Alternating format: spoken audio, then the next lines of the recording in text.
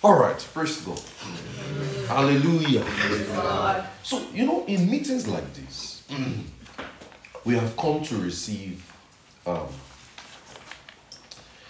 when, when we come for meetings like this, we must come to receive a mandate, a focus, a direction. So what question you should ask yourself is, by the time you are leaving on Sunday morning, or Sunday night, Sunday afternoon or evening, what am I going to live with? Miles Moreau says that,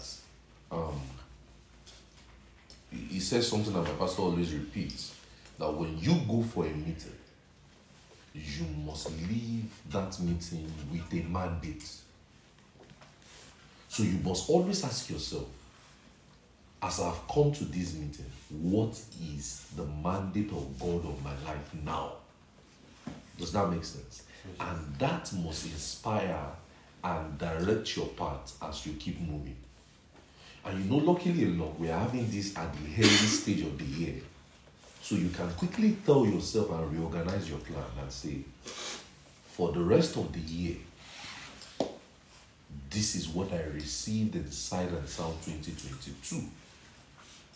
Does that make sense? All right, Matthew 28. We want to look at making disciples. Matthew 28. I believe that as I grow in God's word, as I study God's word much more, I say this without mincing words, that and I told my pastor one time, I said, it is what God has called him to do that I'm doing. And I heard him say one time, he said, it's what God called Kenneth Hagin to do that he is doing. I told him some years ago, and I said, it's what God has called him to do that I'm doing. And it's very evident as I grow in ministry, as I see what the Lord is showing us, the focus and everything. The mandate is not changing. It's the same thing. So we want to look at making disciples. Matthew 28, verse 16, verse 18. Let's look at verse 18. It says, and Jesus came and spake unto them, saying, all power is given unto me in heaven and in earth. And that says, go ye therefore, teach all nations, baptizing them in the name of the Father, and of the Son, and of the Holy Ghost, teaching them to observe all things, whatsoever I have commanded you. And lo, I am with you always, even unto the end of the world. Amen. So I'm just going to be direct. I'm just going to break all protocols of introductions and all of those things. I just want to go direct, because we studied wild harvest, right? And we said that how we're going to have the harvest is through trained and responsible men, right? Yes, sir. So that's disciples. Now, how do you make disciples?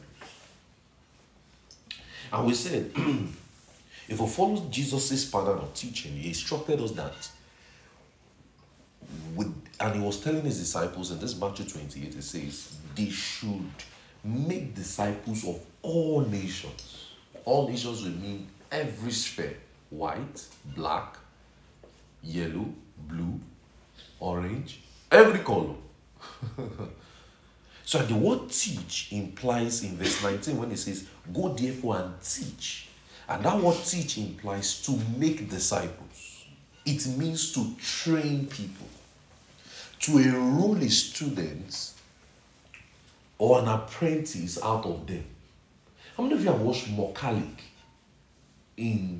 on Netflix? How many of you have watched Mokalik? Kole Afolayan movie. Let me see your hand. Just few of you. Okay, so that means you don't know what it is. How many of you have done internship before? How many of you have done internship? Let me see your hands. Intern. You have interned somewhere before. Good. Now, what does that mean? They are training you, right, so that you can understand the nature of the job. How many of you have done orientations before? You went to a job and they did orientation and all of those things. Now, that is training. they were not necessarily teaching you. They were making you wanting to. It's like saying, and you know that those orientations used to be fast because they want you to get to work immediately. I don't know if you understand what I'm saying. Yes, sir. I remember I remember there was a time I worked in UPS in Indiana. I don't know if you know UPS. The one in not Avon. No. There's one in Zionsville area, 71st Street area, that area. There's one in that area. When it's like you're going to Morales, in that area, there's one UPS in that area. And I remember when it was a night job and they were to train us. They will teach you theory for a while, take you class. But that class is just one day. The next thing they are trying to make you understand is how to do the packing, how to understand how to use the machine immediately. And that is an enrollment into a school.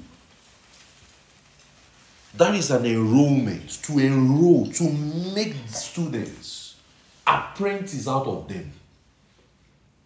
And it involves, and in this meeting I'm going to, I'm talking, I'm free because I believe I'm talking to my workers, right? I'm talking to my people, right? So I'm going to be very practical with you, share practical examples and the scriptures with you in this meeting. Because I want you to understand it and you have to know how to raise them. Because some of you have been doing it wrongly. It's time to get it right. Does that make sense? Yes. So it involves a process and it is indicative of a progressive learning. It involves a process and it is indicative of a progressive learning. Now, Matthew used the word disciples in some instances. Look at it in Matthew 13 verse 52. I expect that you are there.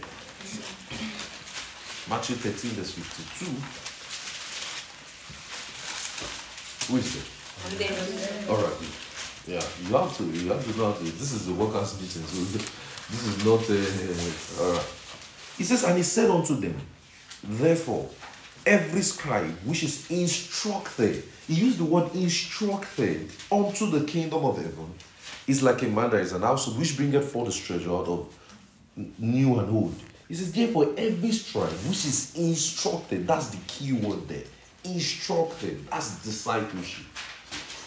Now look at Matthew 27 verse 57. It should be there. Matthew 27 verse 57. Are you there? Yes, sir. All right. He says, when even was come, there came a rich man of Arimathea. The Bible used rich man, and we explained rich and all of those things in one hours, right? Yes. And rich man named Joseph, who also himself was what? A disciple. No, who also himself was what? Jesus' disciple. No, not a disciple. Jesus' disciple. So Joseph de Arimathea was what? Jesus' disciple. Okay. So in Matthew 28 verse 19, he says, go therefore and teach. The word disciple, in that Matthew 28 verse 19, he says, go therefore and teach. The word disciple is from the Greek word mathetes. M-A-T-H-E-T-E-S. M-A-T-H-E-T-E-S. It refers to an apprentice, a pupil, or one who is learning. You can't call a new convert a disciple. No, he's not yet learning. Are you getting what I'm saying? He's not yet learning. It's like saying, what do they refer to a new student? Fresher.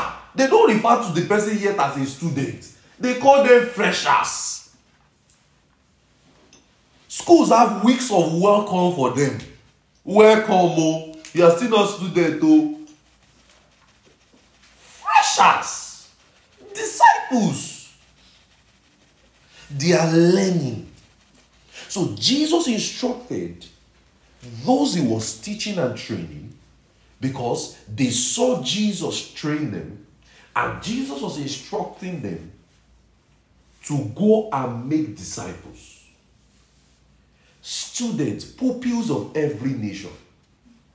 Some of you still have that stupid mindset of, I don't want to disturb them. I don't want to, I feel like I'm in their space. What stupid statement is that? I feel like I'm too much in their space. Do you know how you were raised? Was somebody not too much in your space? Was somebody not bugging you all the time? Now it is time for you to reproduce the same thing. You are saying, I'm too much in their space. I just feel like, let's calm down. Calm down for what? What kind of devil? What kind of devil is whispering to you? Let's calm down. What's that? I feel like I just spoke to somebody. What's that? What's that? Because I knew that in this meeting I'm going to be talking, and my talking, I'm going to be addressing everybody. I know that what I'm saying, because this meeting is not even part of what I'm planning to share. So I know that I'm talking to somebody. That's a devil whispering to you and telling you to calm down. What's calm down?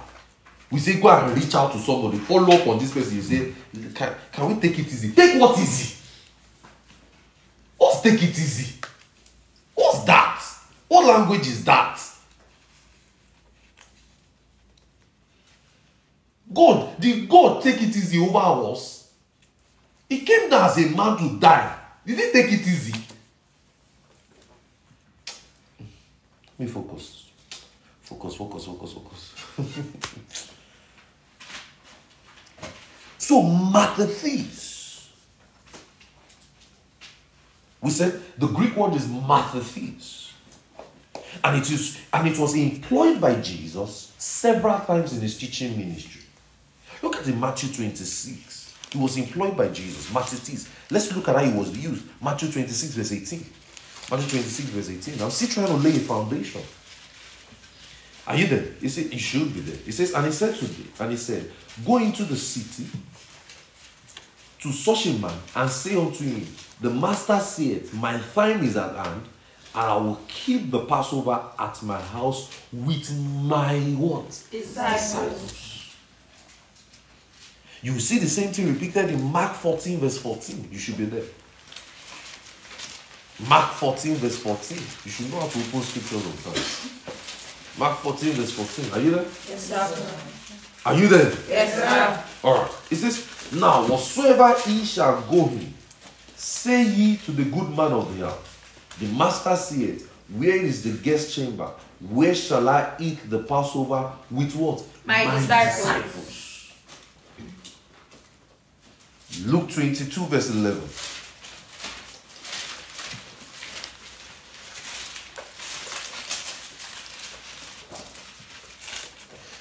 And ye shall say unto the good man of the house, the master saith, where is the guest chamber? Where shall ye the Passover with what? My disciples.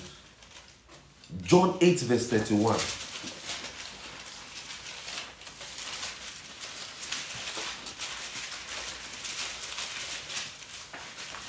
And then said Jesus to those Jews which believe on him, if ye continue in my word, then ye are my disciples indeed. Look at in John 13 verse 15, verse 35.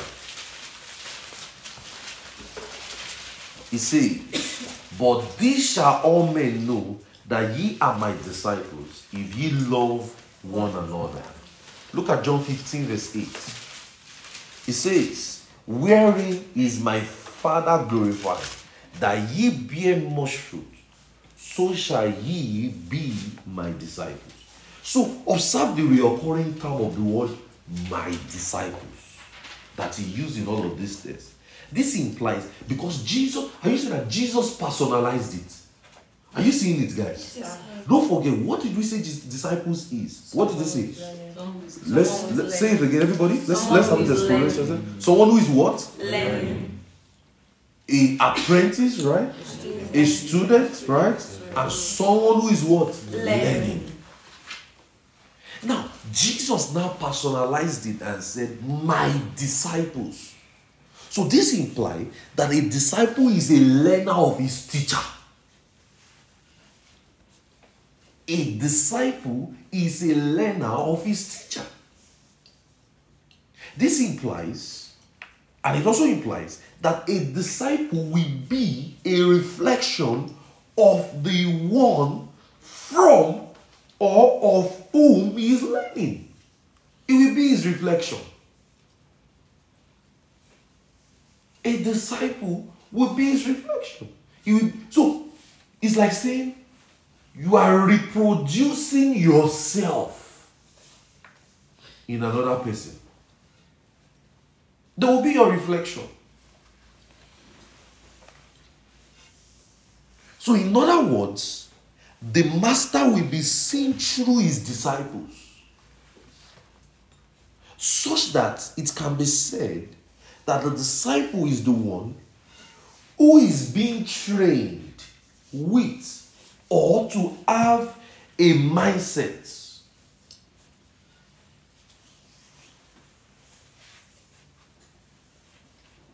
One who have a change of mindset. Does your disciple have a change of mindset? I taught you this in forgiveness of sins. If you have listened to it, Methanonia, something like that, I can't remember. That repentance means a change of mindset. So a disciple is someone whose mindset has changed. The way and the perception of which he sees life has changed. He is no more seeing life in a shallow way. He is seeing life in God's perspective. And that is as a result of what you have taught.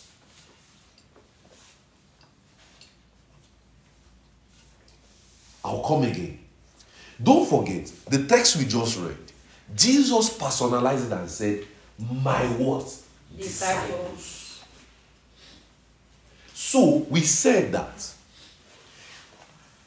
a disciple is a learner of his what? Teacher. Of his what? Teacher. So that shows men are learning from you.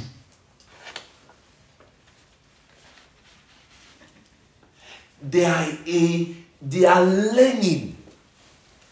And see, there's a way. I'm teaching you this deliberately because I want you to be able to raise men. I want men to learn from you. And this implies that a disciple will be a reflection of and from the one he's learning. Just like I'm having impact in your life, you are having impact in other people's life. Are you seeing it? It's a reproduction. So it's like saying, I've reproduced myself in you. You are reproducing yourself in them. Because it's the same thing we are doing. Everyone is now in one accord. Are you seeing it? That is discipleship. So their mindset is changing. No one is thinking ministry. No, I don't expect that any one of you is thinking ministry is a joke now, right? None of you should have, not if you have that mindset. All of you have the mindset of ministry is labor, right? Because that is it. But there are some other churches, they believe that ministry is suit, homiletics, the poshness. That's what they are trained with. But I am not trained that way. Are you seeing it, guys? Yes, sir. Are you seeing it? Yes, sir. What we are taught from the scriptures, and I am trained, is to see ministry as a work, labor. It is not glamorous. That is why you don't see us on social media posting every Sunday service. We are still trying to, we are even begging God for the souls that will come to church on Sunday. We are now posting their picture.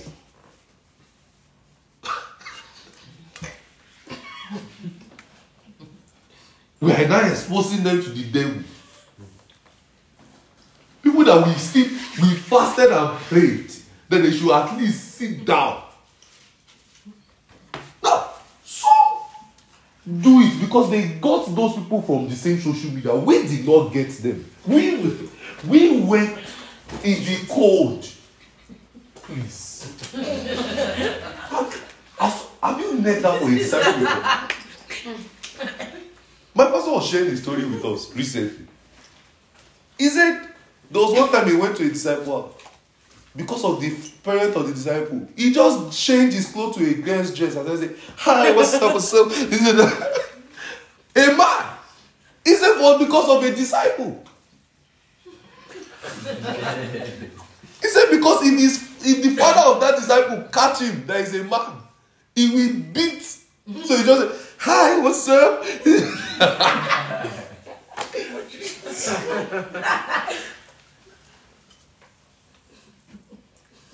I think that's what I'm saying. So we are trained. The way I have trained every one of you is to see ministry as labor. Are you saying that your mindset is changing like that?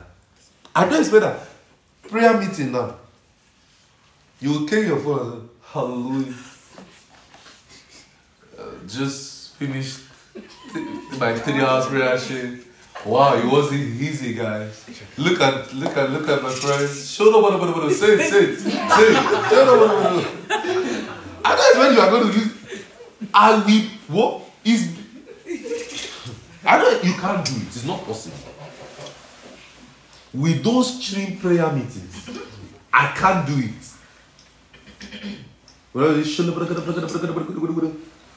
Ow. Come on, pray. And everybody will now mute their mic. Join in to pray. Some people do it on Facebook. Join in to pray on Facebook. Ow! And in the Facebook, in their message, idea. Hey, so what's the idea? Hello, what's up? They go, I'm good, you? I'm sweet. When you're actually bitter.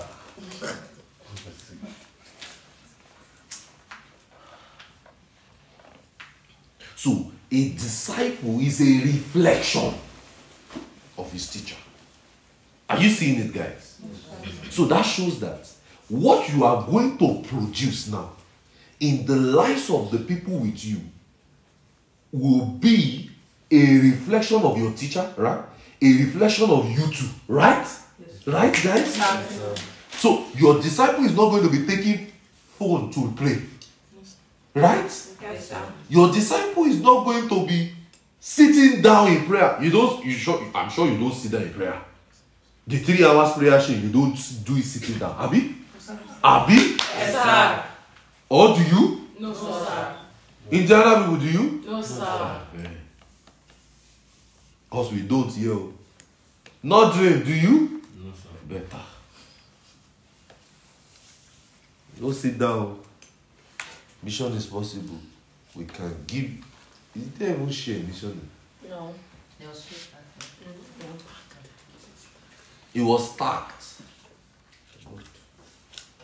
This year,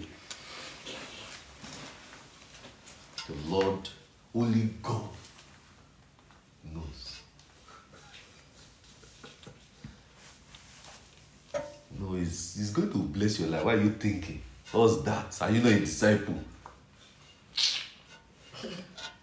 So there is a learning to the faith in Christ Jesus. Look at it in Colossians 1. Look at Colossians 1, verse 7. There is a learning. Colossians 1, verse 7.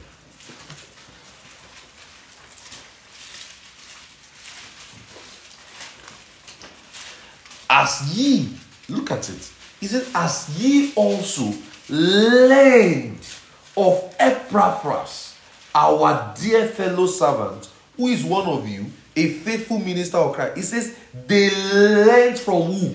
Epaphras. They learned from him. And Epaphras is reported to be the pastor of that church. They learned from him.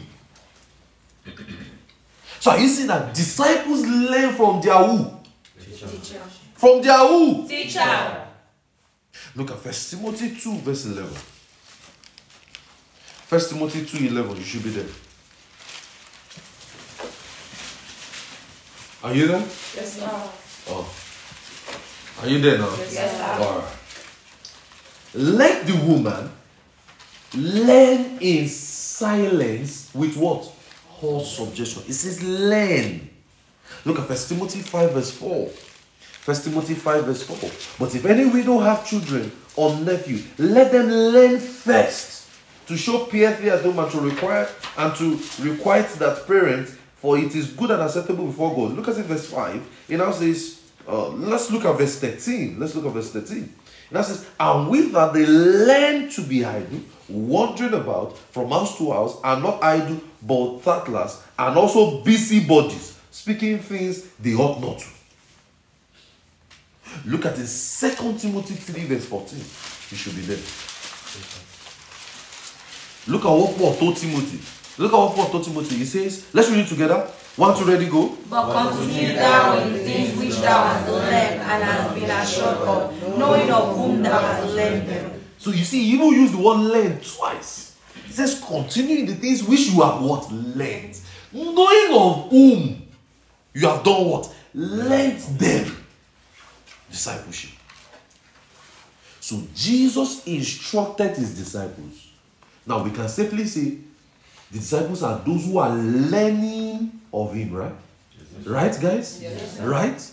Yes. So he instructed his disciples to make disciples of all nations, implying a process that would involve continuous learning. It is a lifelong thing. There is no end to discipleship. It is lifelong till you die. There is no end to it. Stop saying, I outgrow this stage. There is no stage to outgrow. Stop saying that stupid thing. All of you know my pastor. You see him on my status almost every week. That is who I'm learning from.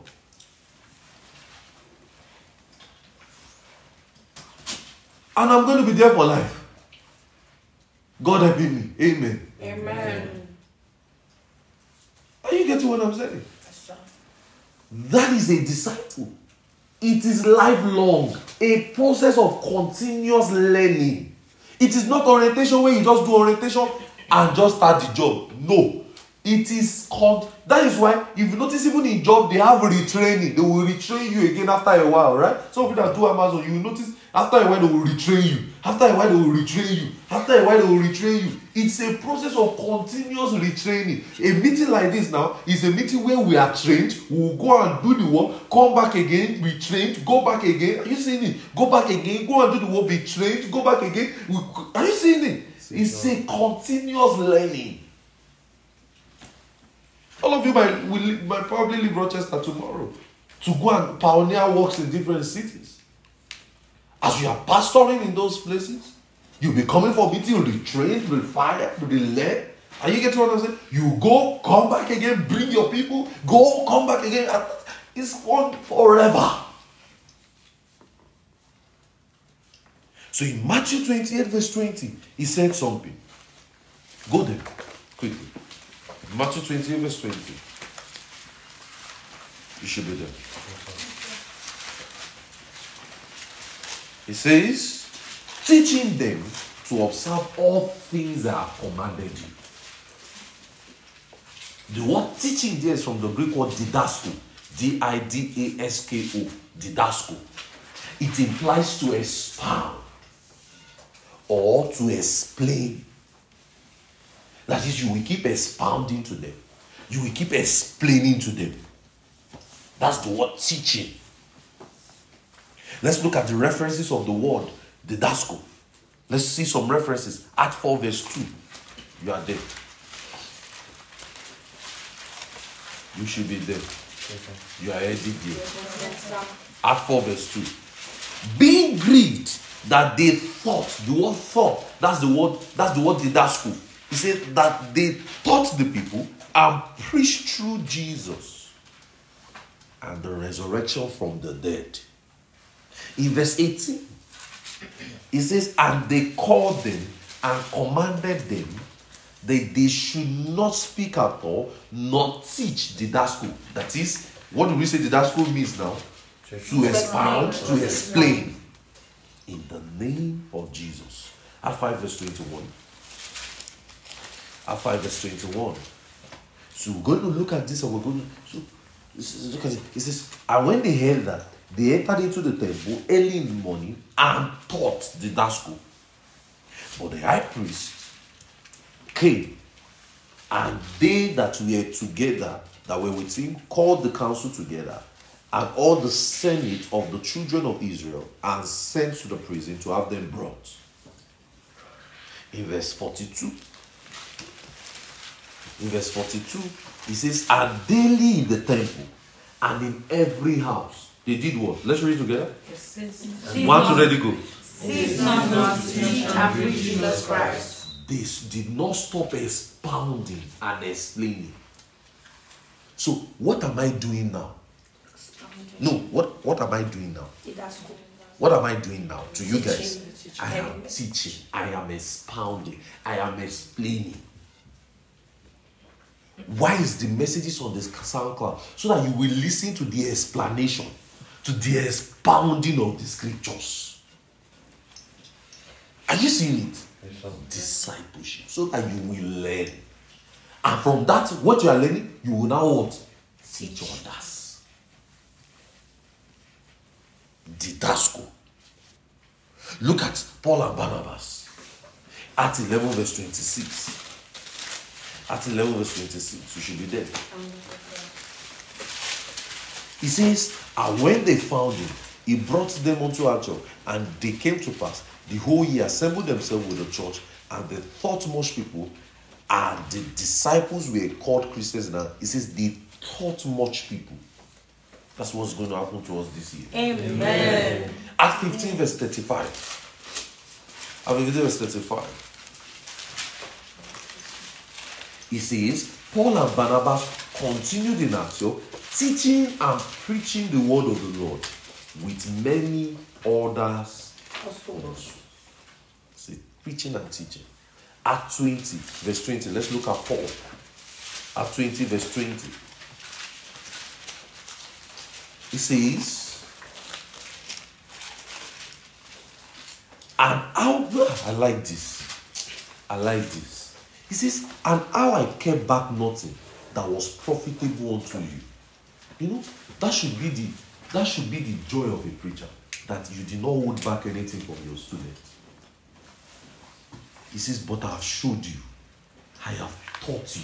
He used the word didasco, publicly and from house to house. Just teaching.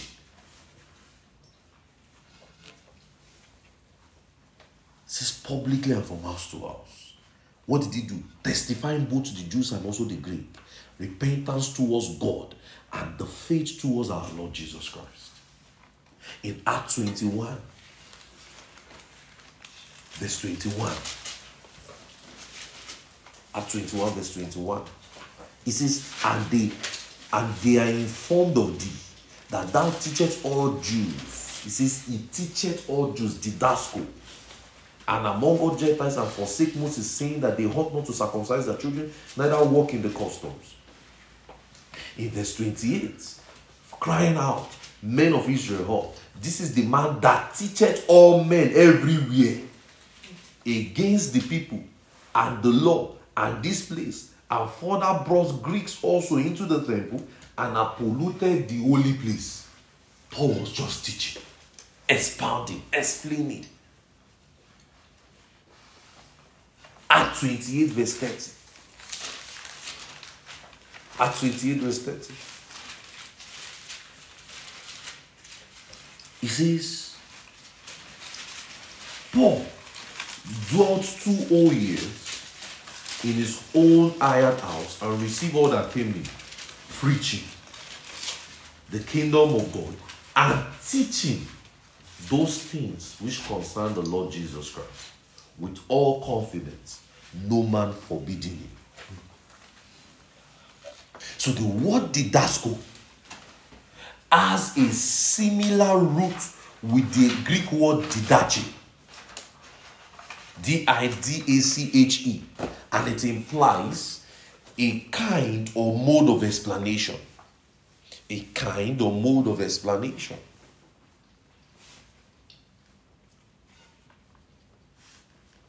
So, it was referenced for Jesus. So, it was referenced. So, Jesus had an outstanding doctrine. Jesus' mode of explanations, he had an outstanding doctrine. So, even the scribes were learning. The scribes were intellectuals of their day.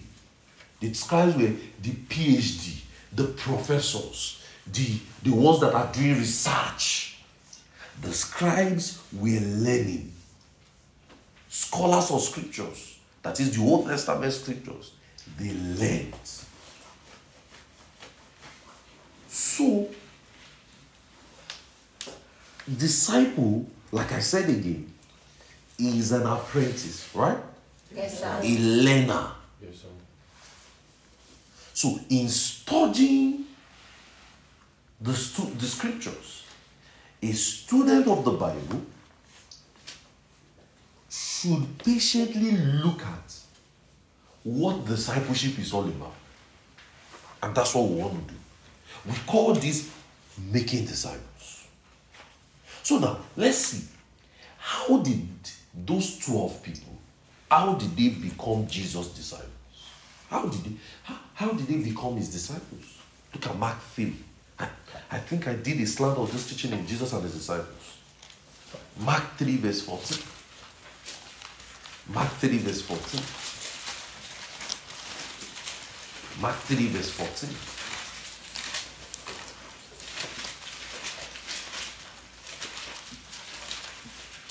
He says, and he ordained 12 that they should do.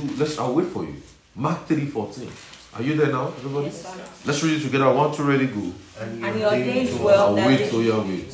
1, 2, ready, go. Everybody. And he ordained 12 that they should be with him, and that he might send them forth to preach. Verse 15. And to have power to heal sicknesses and cast out devils. So he said, he ordained the 12 that they should be with him. So Mark Synoptic shows us the purpose why he called them. He called them to be with him. And what? Why? That he might send them forth to preach.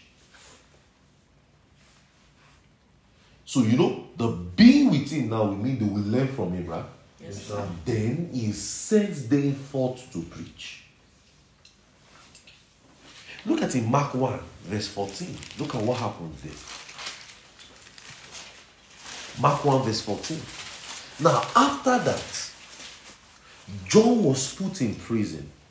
Jesus came into Galilee, preaching the gospel of the kingdom of God and saying, the time is fulfilled and the kingdom of God is at hand. Repent ye and believe the gospel. It now says in verse 16, as he walked by the Sea of Galilee. Don't forget, so Jesus was preaching. Are you seeing it? Are you seeing it, guys? He was preaching. Then as he walked by the Sea of Galilee, he saw Simon and Andrew and the brothers casting their nets, for they were fishers. And Jesus said unto them, come ye after me. I will make you what? Become fishers of men. And straight away, they forsook their net and followed him. And when he had gone a little further, he saw James. Are you seeing? So, look at it. Jesus came into Galilee doing what? Preaching. Look at how he got his disciples. Are you seeing it, guys? Yes, sir. Preaching. Then he saw another guy again.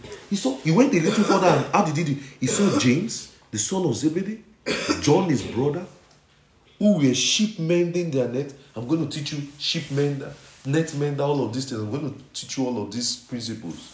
You're wondering, how does this relate to the gospel? The one. Net mender. Maybe mission is possible, I'll do that. You see, the sheep mending their net. Look at something. I want you to look at something, guys. Do you see that? He saw Simon and Andrew. people, like friends. He now saw another one, James the son of Zebedee and John his brother, a family. So Jesus' disciples, they all knew each other. They were not all 12 strangers. So don't think you cannot, your sister or your brother cannot be your disciple. It's a lie of the devil. He says they went a little further, saw James the son of Zebedee, John his brother, who were sheep mending their net. And look at what he now says in verse 20. He says, and straight away he called them, and they left the these guys are wow. He says they left their father Zebedee in the sheep, and the hired servant and went after Jesus. That's discipleship. Do you know that? That was what happened also in the book of Acts. 3,000 left their families and stayed in Jerusalem. They left it. So when Peter was saying, we have left out to follow you, he meant it too. He meant it physically and literally. He meant it on all aspects. We have left. Who should we go to? We have left everything to follow you. But observe what Jesus told them while he called them. He says, come ye after me. I will make you to become what? Fishers of men. So, his instruction to them in Matthew 28, verse 18 to 20, it is clear he called them to do the same thing he was doing. So when he told them to go and preach the gospel, can we say he also told them to also go and make fishers of men too? Yes, sir. That is it. Look at in Matthew 4. Let's see another account again. To see that Jesus went to preach. He did not just went to look at people and say, follow me. If I slap you, don't follow me now. That's not what he went to do. Look at Matthew 4 verse 17. Let's see another account. From that time, Jesus began to preach. You see, I've taught you before the difference between preaching and teaching. Yes, sir. Maybe some of you are knowing that teaching. But I've taught you before the way you do preaching and teaching. Preaching is like an outreach. Teaching is,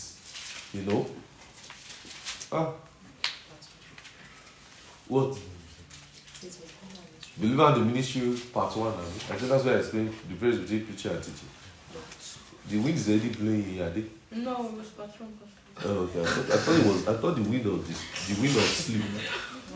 I started with you. Alright.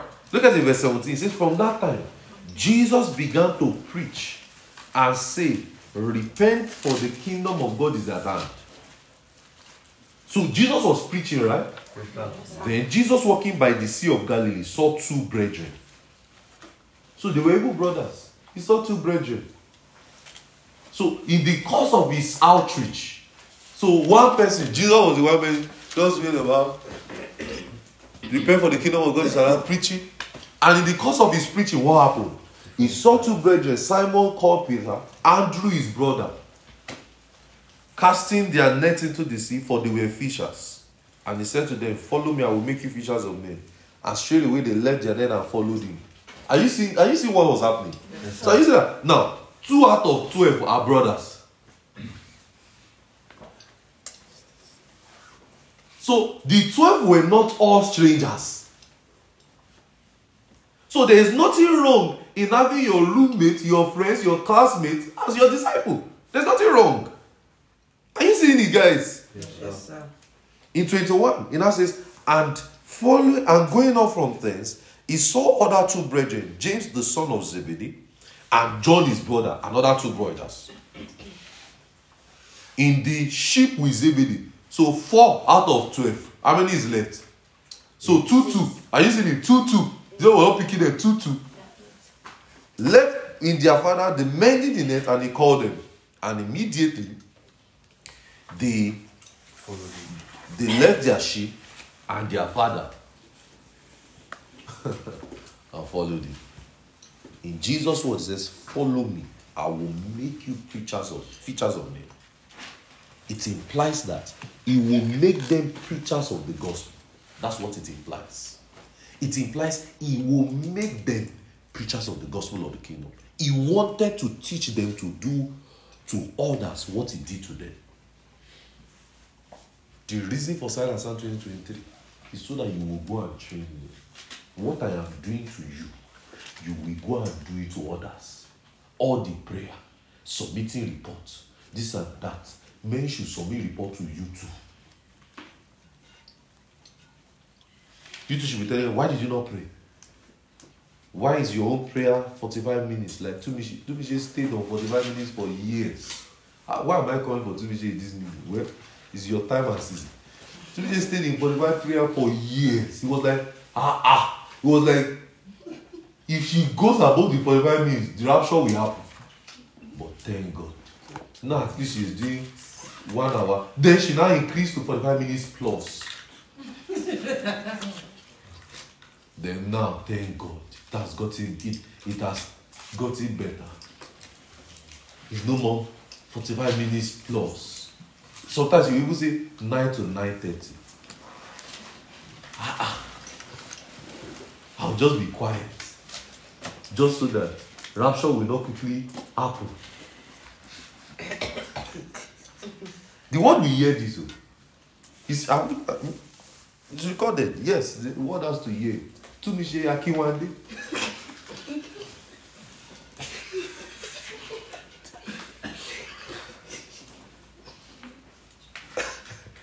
The word? Are you on Facebook?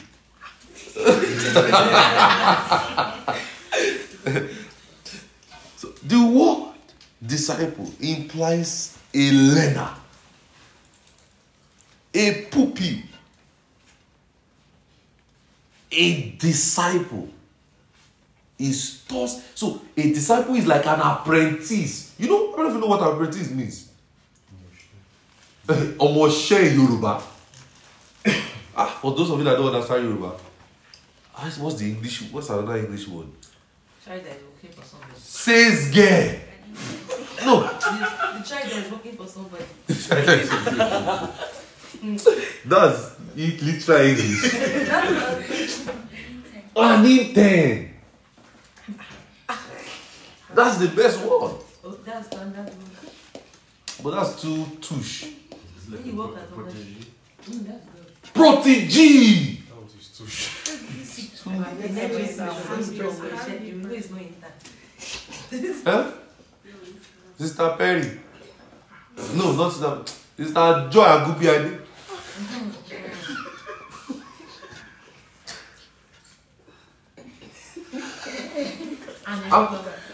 No, not employee. Mentee. A mentee.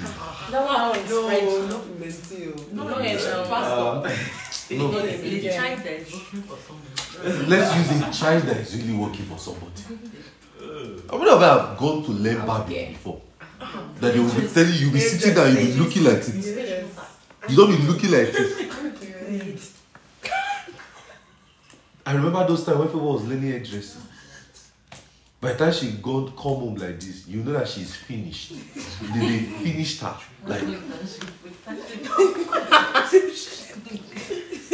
Like but she can't go, it's not looking like.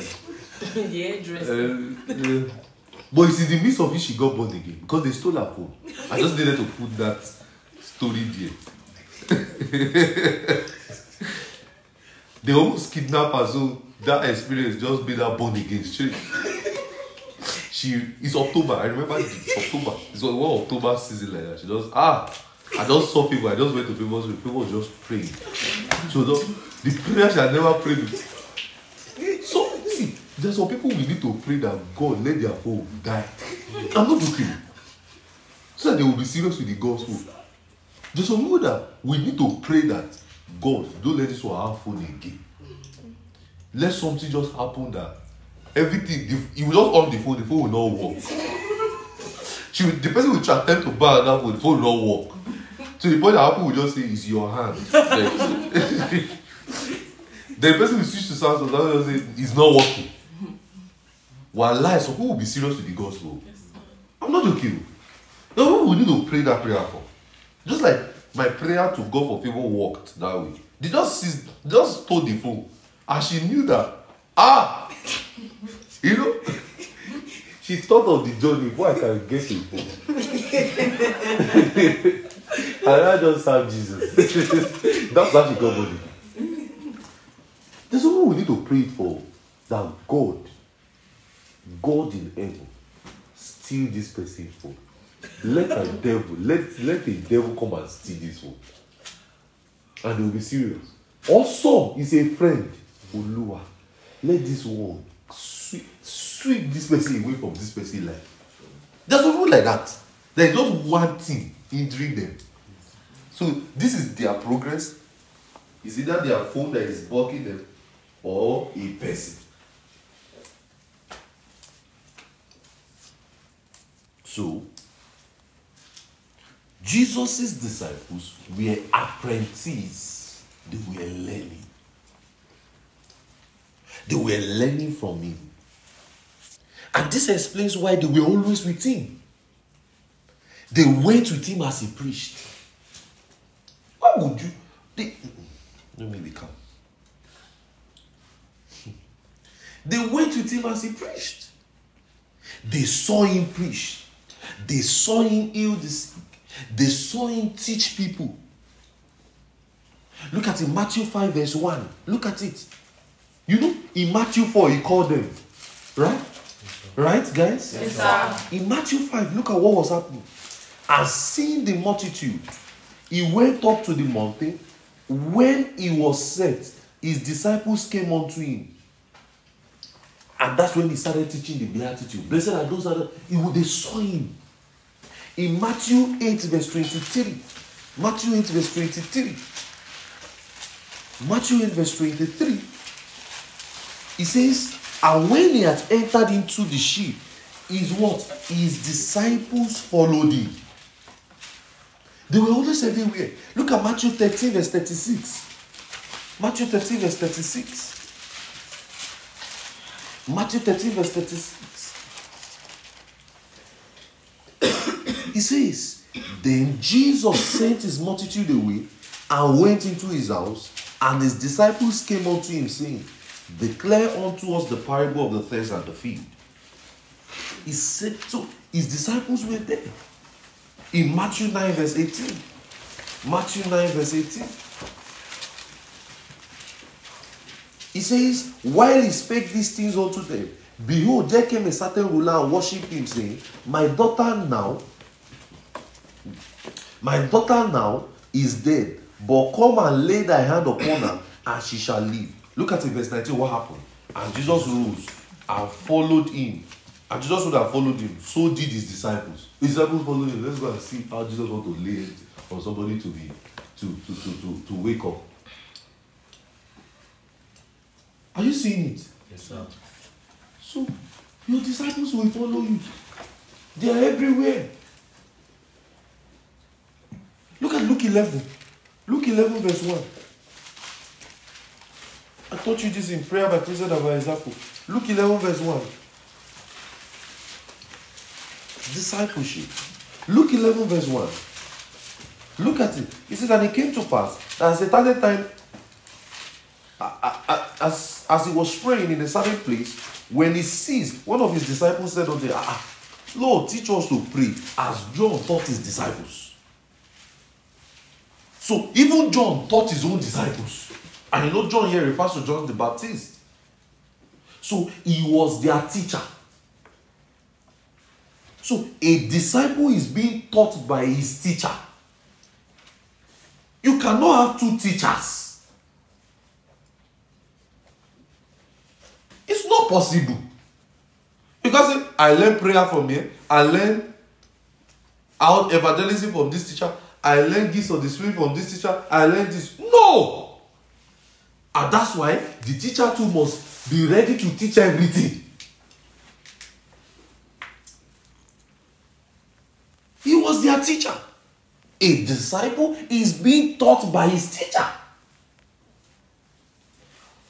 An apprentice is described as such because he is learning from his trainer, his teacher. If you are learning how to make hair, you are standing beside the person that is making the hair, you are seeing it. They are telling you, bring the weave. Hold the weave. Bring another portion. You are just looking. They are just looking at it. You're not looking at it. They're looking at how they will use hot water to burn the hair. You're looking at everything. They'll tell you to go and fetch water. Even things that was not even required in the discipleship, they will tell you to do it. That is an apprentice.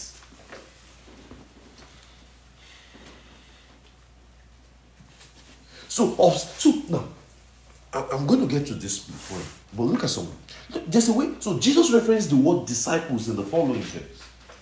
Look at Matthew 10, verse 24. Are you seeing that? Throughout this, are you seeing that some of you have just not paid attention to details?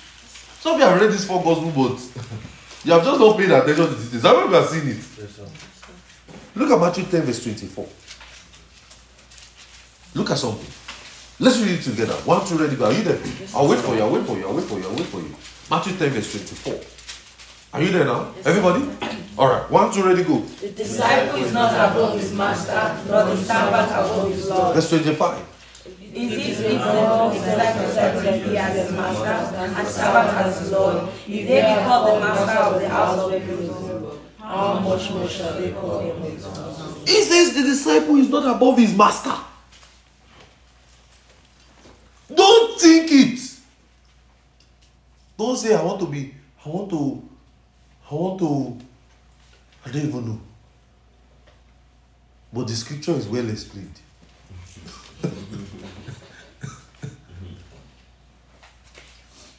Look at Luke 6, verse 40.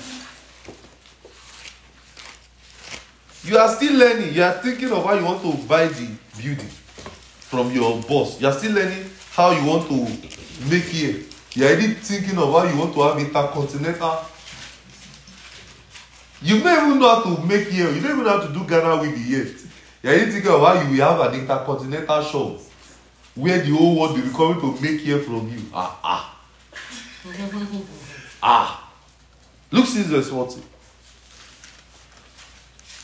1, 2, ready, go. Are we there? The disciple is not above his master. No, not everybody is reading. 1, 2, ready, go. The disciple is not above his master, but everyone that is instructed shall be as his master. So the word master there means an instructor, teacher, or a trainer. Hence, a disciple is someone that is trained by his instructor to the end that he begins to function in the same. So I expect all of you are workers, right? I expect that we are doing the same thing. Now, the same thing without me.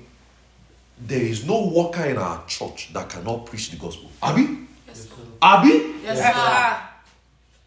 There is nobody here now that cannot get anybody filled with the Holy Ghost. Abi? Yes, sir. That is how it should be. Abi, who has not gotten anybody filled yet? Let me see your hand. That is it. That is it. Every one of you are taking note. That's the culture. See, maybe one of these days I will bring my notes of yesteryears. And till today, I still take notes when I'm studying God's word. It's a culture. You have to learn it. I transcribe. That's why I teach you many times. I teach you word for word. That's why sometimes I'm scripted. I'm teaching you word for word what I learned. I'm being practical with you here. I'm talking to you. We can decide not to release this material. I'm not bothered. I'm talking to you. I teach you word for word. I'm looking at it like this.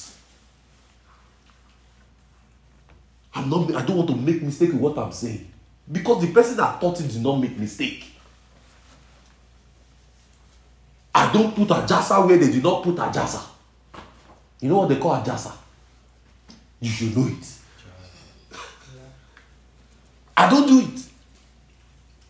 I don't over-exaggerate. We are supposed not to over-exaggerate.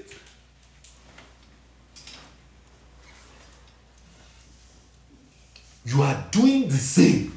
So that shows what is on your mind when you are training somebody. Can the person take note? Can the person preach? Can the person get somebody filled with the Holy Ghost? Can the person pray? All of us now, before we came this Friday, you have done your 3 hours prayer shape. Have you? Yes. Who has not done his own? There is nobody. That is discipleship. We are doing the same thing. Before sight and sound, before 6 p.m. that we started, everybody has submitted their report. Have you? Yes, Have you who has not submitted his own? That is, you see, there's nobody lifting out. That is discipleship. We are doing the same thing. You are being taught, you are being trained.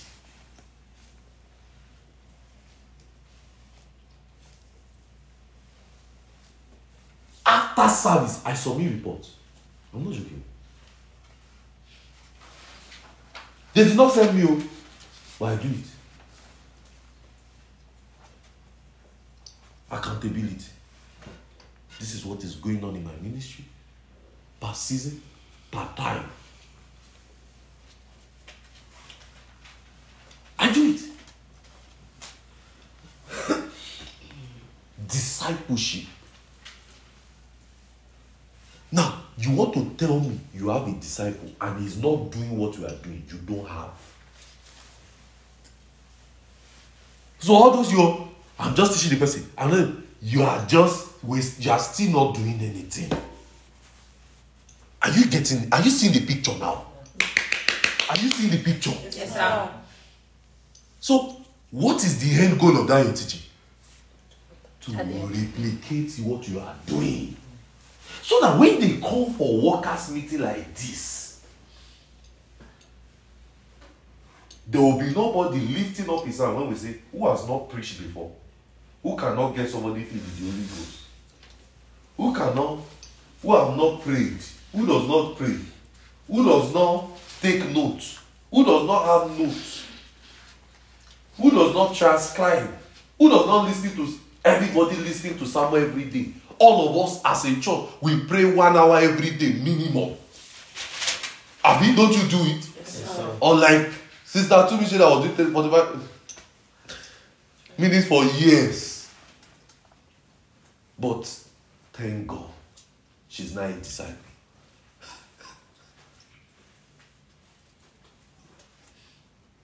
Oh yeah. So we said that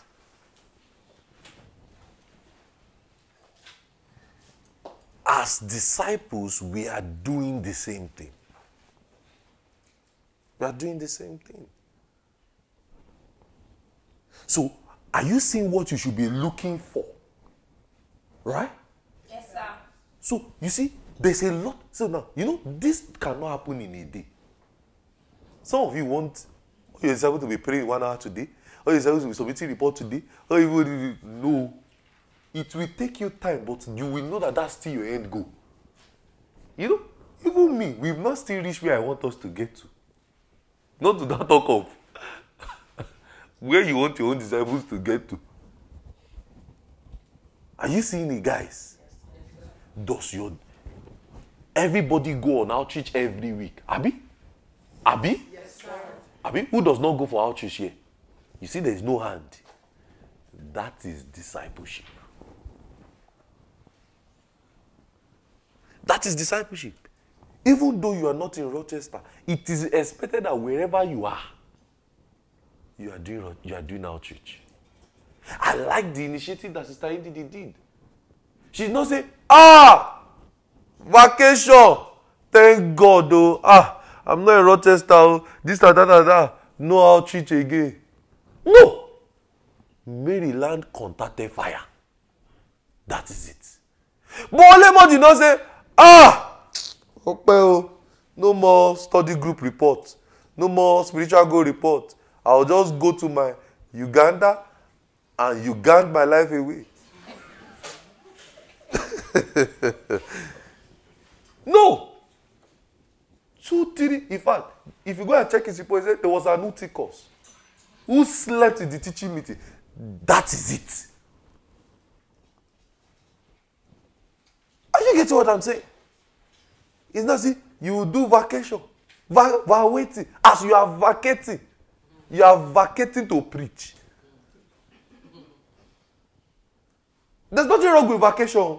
But in the vacation, there is still outreach, getting people filled with the Holy Ghost, teaching. Are you getting what I'm saying? So, a disciple means an instructor, a teacher, or a trainer. A master, sorry, not a disciple. A master means an instructor, a teacher, or a trainer. And a disciple is someone that is trained by his instructor to the end that he begins to function in the same. Notice that Jesus sent them to do exactly what he was doing. Look at Matthew 10, verse 1. Matthew 10, verse 1. Matthew 10, verse 1. Let's go there. Matthew 10, verse 1. And when he had called unto him his 12 disciples, he gave them power against what? Unclean spirits, to cast out and heal all manner of sicknesses and disease. Is that what Jesus was doing too? Act 10, verse 38. How Jesus anointed Jesus of Nazareth, went about doing good and healing those who were oppressed of the devil. His disciples doing it? Yes. In verse 2, and now the names of the 12 apostles are these: the first, Simon, who is called Peter; Andrew his brother; James the son of Zebedee, and John his brother; Philip and Bartholomew; Thomas and Matthew the publican; James the son of Alphaeus and Lebbaeus, and son named Thaddeus; and Simon the Canaanite; and Judas, who betrayed him, and the 12 sent forth, and the 12 Jesus sent forth and commanded them, go. So he said, give them an assignment. Luke 9. Go to Luke 9. Luke 9. Are you learning something? Are you seeing it now, sir? Are you seeing it, guys? So now, look at Luke 9. It says, and he called his 12 disciples together and gave them power and authority over devils and to cure diseases. And he sent them to do what? To preach the kingdom of God and to heal the sick. I showed you how Jesus was preaching, right? I showed you now he also healed the sick. He's now telling his disciples to do the same thing. Many of you used to follow me on outreach, right? Right, guys? Abi, when we first started, right? Outreach was when? Almost every day, right? Every day. Preaching. In the snow. Abi? Noah, am I right? In the snow. So if you are preaching in the cold today, it's something we did, or that we are still doing. Healing the sick is a strong culture in our church. I don't joke with the supernatural. There is no meeting I don't heal the sick.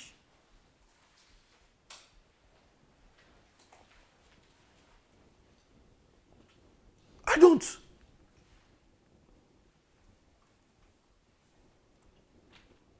Getting people filled with the Holy Ghost. I've taught some of you practically, done it for some of you. Some of you spoke in tongues in our ministry. Let me see your hands. If you spoke in tongues in our ministry, let me see your hands. Lift it up. Let me see. That is it. Why are you not raising it? If I slap you, why are you not raising it? If I slap, you don't. Please lift. If you spoke in tongues in our ministry, let me see your hands. Good. Just 2 people who did not speak in tongues here. I thought you wanted to do. I wish you. If I sound you, who got you filled? If I sound you, you that I remember, I still remember what you said. I pray the door.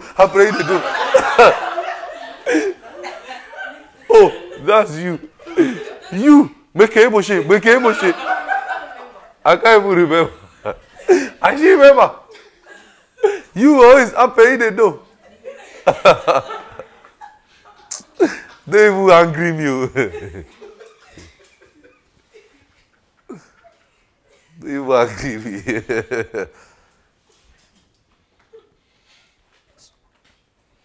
You spoke in tongues here. You are to replicate the same. Now, some of you cannot count how many people you have gotten filled with the Holy Ghost. That is it. Me, if I have lost count of how many people, getting people filled with. When we were younger, it used to be like water. Every meeting we were just holding. So you were, let's get them filled. Let's get. It was like that was the height of our ministry then. Before we now progress into visions and revelation, we kill people with visions. Can you vibe now? Can you just see what we're? Can you see what we are seeing? I will share you the story later. We had dimensions in our ministry. The first dimension we first launched into. Can you speak it to us? Come here. That was it. I remember. Soji stayed on one sister. I said, me, I'm going home. I said, I'm going. One light a lie. So he said, no. This one we speak. You know, it's like, I see some skits on Instagram, how some preachers are forcefully, how some skits, how some, even that are forcefully preaching the gospel are holding cane.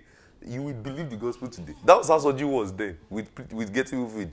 This is what we speak today. I remember there was one time we were getting people filled with Holy Ghost, and rain wanted to fall. And if that rain fall, and these people are not at home, the parents will kill us. Our ministry, it was like our ministry, we had problem the next service. People will not come to church. So he just said, AY, go and stop the rain. This one, he will speak. It was one sister that was holding the whole, that did not allow us go. Others have spoken, have laid hands, we've touched everybody. About 20 people then. Just one. So he said, no. This one, we speak. Why will all these people speak it on? This one will not speak. This one will speak. He said, go and stop the rain. I said, you say? He said, go and stop the rain. I will continue with this one. I needed to do a miracle because if that rain fall, and you know, Nigeria rain is different from American rain. American rain, you can still walk in the rain. You can't try it in Nigeria rain. The rain will carry you, the way we flog you, the way we do everything. So I just went, rain, stop! The rain stopped. So the rain was for the whole, it just ceased. I will never forget that day. The way I walked back, like say I was the one that stopped it. Like say it was not God. I went back like say I was the one holding the rain and I just say, stop. And everybody was looking at me like this. In fact, my own, I was like, let's just pray in the Holy Ghost. My tongues change. If I was say Shabbat,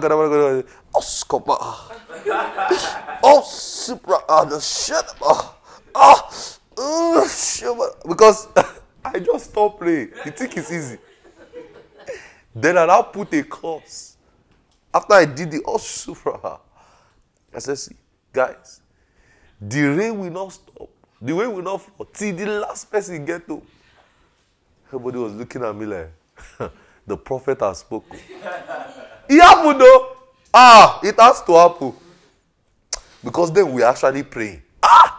We're praying. We're praying. It had to happen. When the last person got to, so Soji was trying to confirm the anointing. So he was calling. Have you gotten home? Have you gotten home? Have you gotten home? He even called me, said, to confirm if me to have gotten home. So I've gotten home. So when we found out that the last person got home, the rain fell. The next Sunday, he was doing me for more rain to force her. I would stop another one. You know, that was one dimension. We now progress to another dimension. Visions and revelation. Every small thing. Can you see in the spirit? Why can't you? Come. By the time we come upon your soul, I think I need to start doing it again for people. Why can't you see in this way? Come. Why would you not see? By the time we are done with you, in fact, you will be the one saying, please, I'm not done seeing. I'm still seeing what I'm seeing. Don't let me stop. Oh boy. I think I'm going to evoke that thing back. I'm going to start doing it for people. So, in learning the process of making disciples, we must look closely at Jesus' pattern. A fact that we will see. So our focus must be his focus. Look at what he was doing to his disciples. You see it. Jesus was teaching them. If you read in Matthew 4 verse 17 and 23, just because of time, he was teaching. Matthew 35, he was preaching and teaching the gospel and healing every sick. Matthew 21 verse 23, Matthew 21 verse 23, he was in the temple teaching. Mark 14 verse 49, he was teaching. Luke 5 verse 17 says the power of the Lord was present to heal. He was teaching, healing the sick. So he was preaching, teaching, healing the sick, casting out devils. Acts 10 verse 38, how God anointed Jesus of Nazareth, who went about doing good and healing those who were oppressed of the devil, for God was with him. So he was preaching the gospel of the kingdom, he was teaching, he was healing the sick, he was casting out devils. Are you seeing that was the pattern in the book of Acts? They were preaching, they were teaching, they were casting out devils, they were healing the sick. That was what Jesus was doing.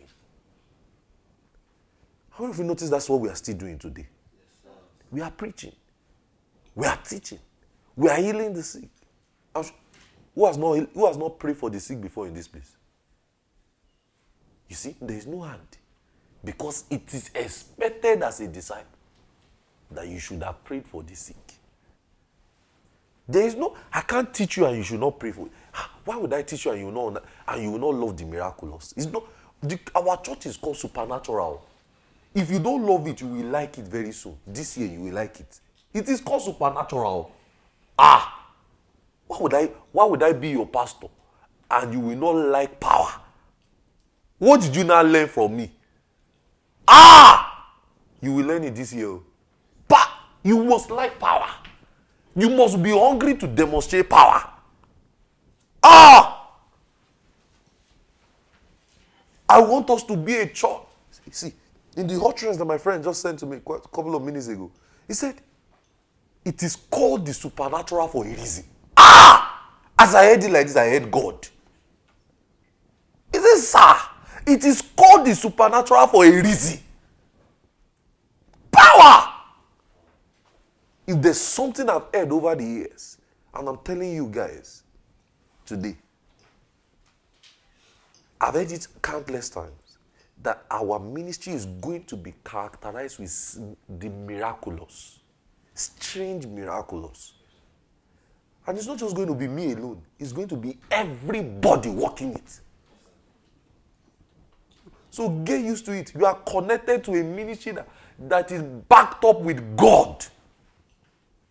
Power.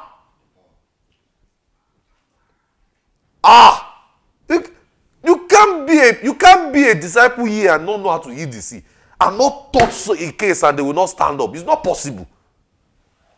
What did you learn from me? The power is our own way of showing off his power. We don't have any suit we are using to show off. Our own show off is that we have power. Power.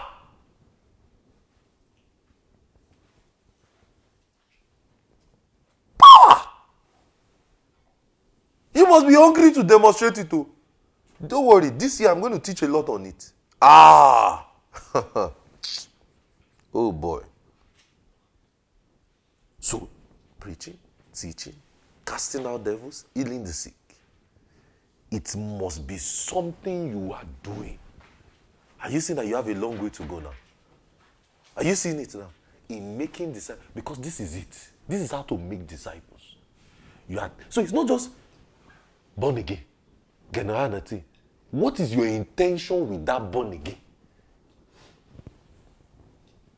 Are you seeing it now? Are you seeing it now? So your intention is not for them to just know it, but for them to do what? to be teaching it too. I remember when I met Noah, the very first thing I told him was, my mission for your life is to make you what? I did not tell him two things. I said, see, I don't have any plan for you. The only plan is that you will be a pastor.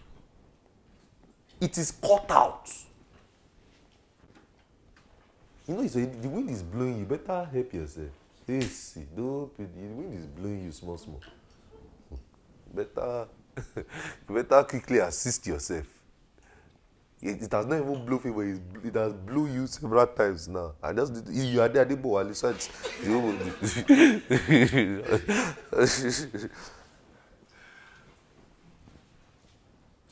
Furthermore, he taught them to pray. Look at in Matthew 6, verse 5. I believe if there's one thing you will learn from us in this ministry, is prayer. Some of you that now have prayer life, you cannot come to this our church. I'm sure that's even one of the first things you will learn. How many of you understand? How many of you know? How many of you agree? That one of the first things you will learn in this church is that, they pray. How many of you agree with that? That this one, everything just do it this way. You pray.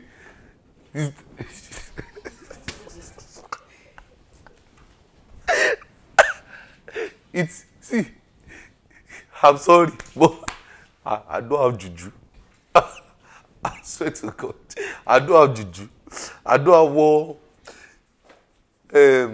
one red thing that I spoke to before I came to service. I said, walk, oh.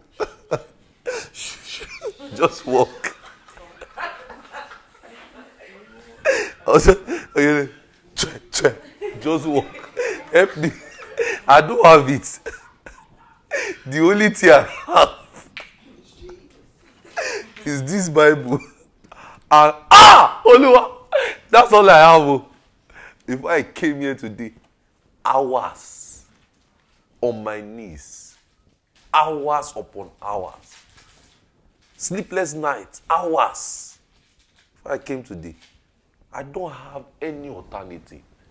I don't know who can help me. Only God. Are you getting what I'm saying? Yesterday, all day, till I came to the house, all day, just pray. I know. So, I can't be your pastor and you will not be praying. It's not possible. It's not possible. I just told you yesterday, almost all day I was praying. You desire. You now be praying 2 minutes. That's not possible. I don't do 3 hours. You do 3 hours prayer. I don't do 3 hours. I can't do 3 hours. That's my own minimum.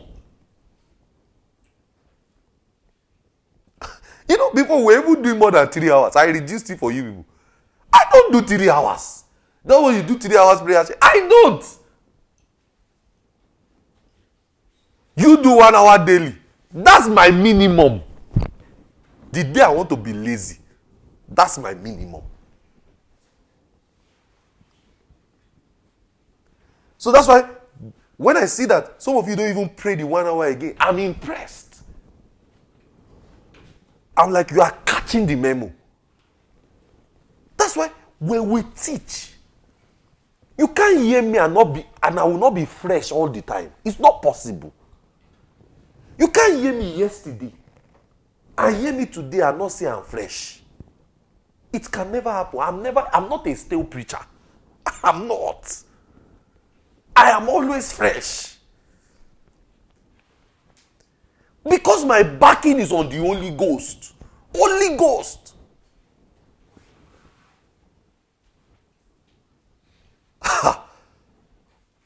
Prayer. You have to pray. We will all pray together. We will all faint together and wake up together. I remember Mission is Possible. You guys were praying in the hall. I went around the city. trekking. My leg was in pains. Praying. I was just walking around the city. Walking around. Looking at places I've never been to before. Just checking it and just praying. Catching serious burdens on the street. Shouting and praying. The bush I took you people to. The bush I used to take you people to pray. That's the bush I first saw in this city when I first moved down. I was going on outreach one day. Let me tell you how I found that bush. I was going on outreach one day. Instead for me to do outreach, I just thought, this is bush. And I just started praying there. I prayed till I came out of the bush. I was like, so there's the way. So that's why I took you there. So that we all go there to pray.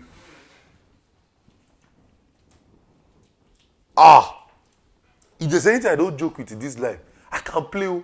But when it's time for prayer. So you can't be a disciple and not have a prayer life. It's not possible. It's not possible. Matthew 6 verse 5. It says, and when thou prayers. He taught them prayer from verse 5 to verse 13. He taught them prayer. Luke 11. Luke 11. Verse 1. Luke 11. So, how would you... So, if you are making disciples, are you saying that there are things you have to teach? Yes, I cannot go a year. Am I saying a year? Even 6 months without teaching you your prayer. I don't think it's possible. I don't think it's possible. I'm already gathering my series. In fact, the way I want to teach prayer this year, me and my friend want to exchange notes on prayer. We want to exchange it. I think we want to teach it the same month. We want to be exchanging the notes. So what are you saying today in your own church? I said, okay, so we exchange. You say this all that. That's how we have planned it. So that we will be saying the Holy Ghost when we are teaching the prayer.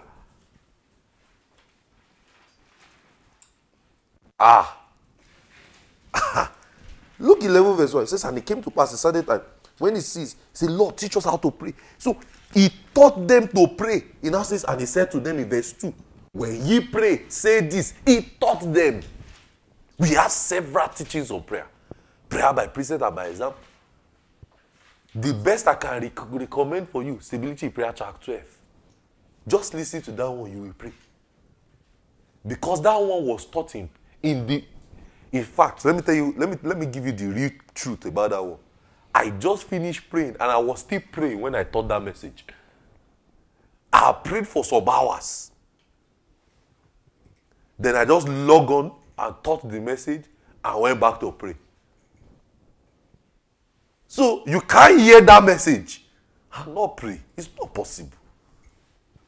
That's why it looked like I wanted to slap you from the message. Because when I was listening to the Stability Prayer Track 12, I don't even know what that message did to you. I don't even know. You can't hear that message and not pray. It's not possible. If you hear the message and not pray, you are not born again. It's agreed that you are not born again. As you are hearing the message, you don't be talking in tongues. That is what it does. You can't hear fervency in prayer and not want to be fervent. Except you are not born again.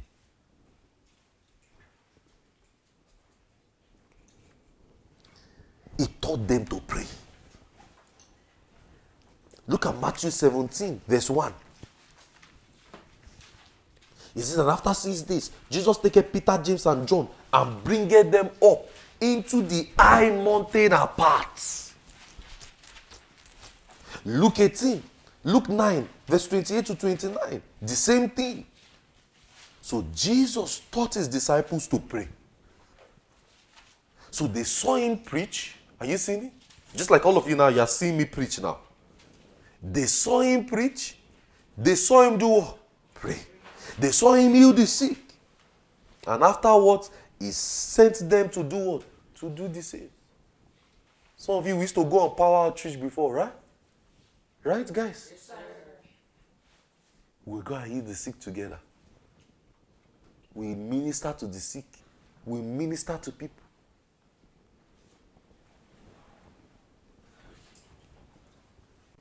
So in Matthew 28, verse 18 to 20, when he instructed them to go and teach, and he says, go back there, Matthew 28, let's go there. Are you learning something, guys? Are you seeing it, guys? Yes, sir. Are you seeing how to make disciples? I'm sure that your discipleship will be fresh. It will. So, no matter who you are teaching, white, black, yellow, in fact, we have a teaching on why we pray aloud.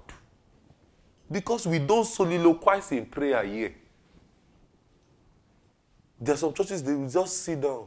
Hallelujah. Hallelujah. Prayer time. Oh. Hallelujah. Hallelujah. Oh! Oh!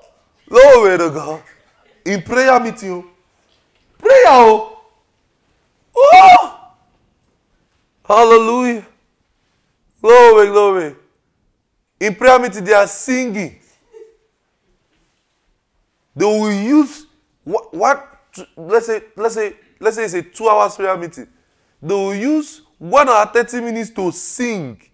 Then I say, let's just appreciate his name. Let's just ask him for anything you want. Hallelujah. Yeah, we don't even have time to sing. See? Let's just open our Bible to Ephesians 1. We don't have the time. It's prayer meeting. We go straight. After we are done, we can sing. You don't get it. It is called prayer meeting, not worship meeting. We don't have that time here. So in your own prayer meeting, I don't expect that you guys say, hallelujah. Ooh, glory to God. Hey, that is wrong. That's not what you learned from me. None of you have never seen me do that. Never. Hallelujah. When we first used 40 minutes to worship before we pray, it has never happened. Not in this life, nor in the life to come. That's teaching.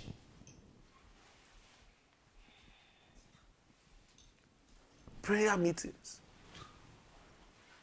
He taught them to pray. I remember when we were teaching Noah to pray then. He first sat down for 1 hour. I looked at him. I said, God, this one does not know what he's doing. I mean him. I told him, can you say, I said, is this how we're just going to pray for 1 hour? So he did not know what was entering. I said, don't worry, go and listen to this sermon first. He listened, he shall pray. Then the next meeting, I make sure there's no share there. You don't have to tell them. You just take them to field. How would they sit down on the field? You don't have to tell them. Just go to council and arrange the share and push it back. That's all. And when I was training people, we will stack the share, shift it. Let it not be. All the space be free. So we can walk around like Christians. Because when you start sitting down like that, it's an invitation to Eutychus. That is why we stand to pray. So that you will not be tired. So you will not feel dizzy. Only my mother can do it. And I'm not my mother. When my mother lies down like this, this is how she lies down, hold her hand like this. I don't know why she does it to her like this. And she does not doze. Because she actually lifts her voice up. I believe that's why. But imagine you are seated. Invitation to Eutychus. It will start. You just see that your mouth is expanding.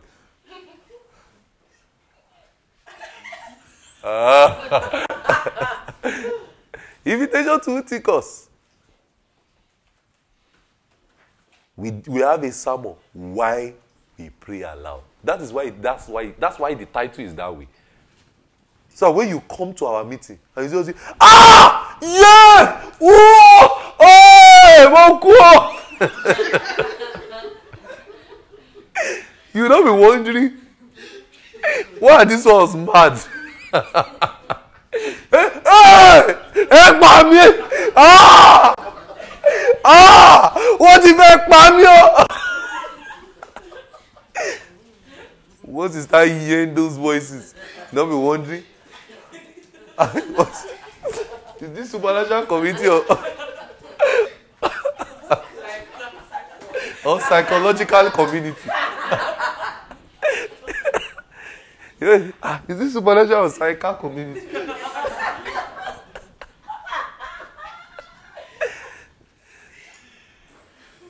We have a teaching why we. In fact, this year I'm going to expound on it more, so it will be clearer why we pray aloud. Part 2, for that light on it. It will be like further mass, or we call it further mass, or why we pray aloud. And when you say, yay, oh, ooh. No one. I thought these people were too sure. These are the people that just. We entered this place together. They drove us. They spoke normally. We said, yeah, ooh. You see, you are there. You see, I did so that used to amaze me the most. You are there. We had gentle. Hi, yeah. When did I come to prayer?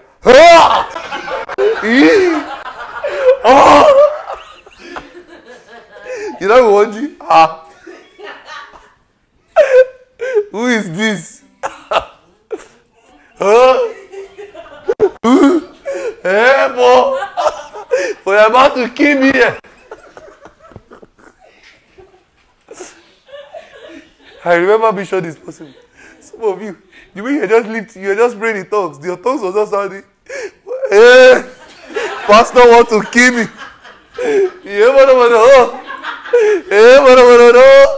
It was Noah's home for me. Noah was standing.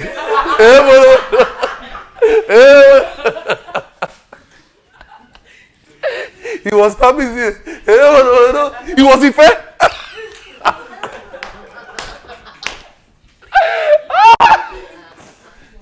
He was in fair for me. He will go to the wall.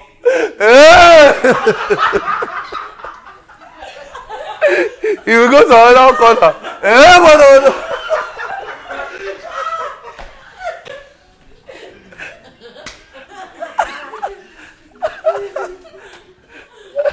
Vision is what it is when you see different believers, different motion. You see Chiamaka at that time. Hey. This one she's still doing. Hey!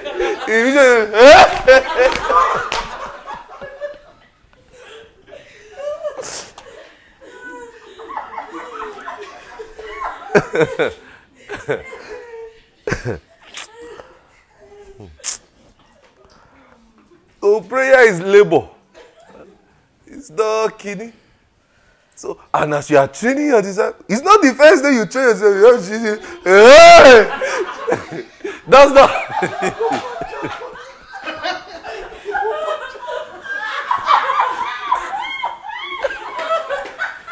Some of you, that's how you want your disciple to pray.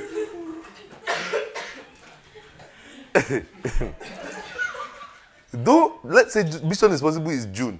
Don't go and bring disciples you start raising in May. Are you hearing what I'm saying? Are you hearing me? They will not cope. And they just hear that they are giving one grape.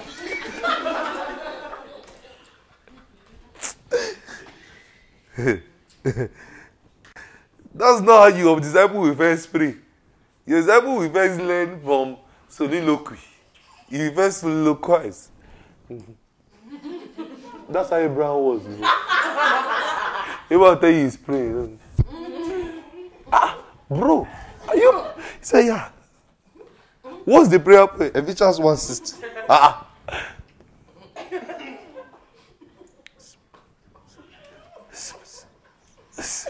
I see myself.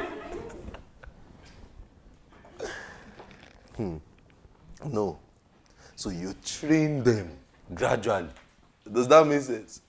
Yes, it's not immediately. Favor once argued on why we should even stand in prayer. So we came to pray years ago. So many years ago. We came to pray. My friend said, Isa, I have a question before we start to pray. Why should we stand up in this prayer? Then she yielded to the devil, and that's how we did not pray. We used the whole service to teach on why we stand in prayer. That's how we did not pray.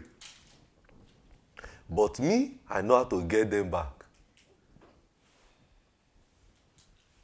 Then we now had at the next prayer meeting. She now wore glasses. Everybody remember that one? You were there now? Oh, you were not. I don't think you guys have come then. Oh, you were not there. You guys have not come then. Favor when glasses. My eyes was paining me. And that was an invitation to Uti concert. She was just I don't went to her. But you say your eyes was paining you. The glasses was so black, so you cannot see this side. So you see, when I'm talking about favor, we have history. Favor has been the Goliath in our ministry. So you see, when I'm mentioning favor, she said, she was just going. In fact, you know, that kind of sleep, you will sleep, you always fall down like this. It happened. And I said, and she still denied that she's not sleeping. I wish you guys have come then. Those were interesting days. But now, we thank God. So it's a process. Are you seeing it? It's a process. Don't expect that your disciple will start saying,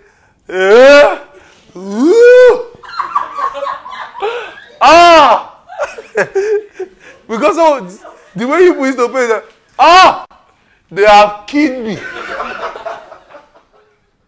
No one would not be looking. What's going on with this people?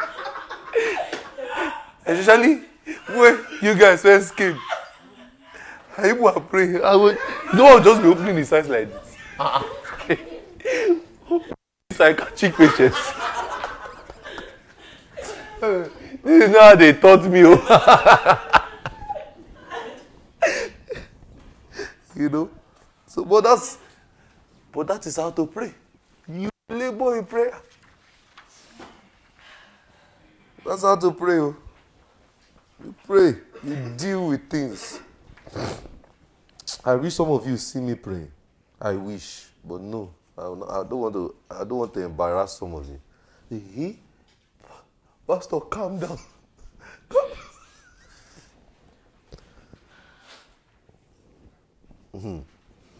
Because it requires things like that. So in Matthew 28, it says, all power. It says, go ye therefore, teach all nations, baptizing them in the name of the Father, and of the Son, and of the Holy Ghost, teaching them to observe all things whatsoever I have commanded you. And lo, I am with you always, even unto the end of the world. So, it says, and don't forget, he told them in verse 18, all power is given unto me in heaven and on earth. And that all power was to make disciples in verse 19.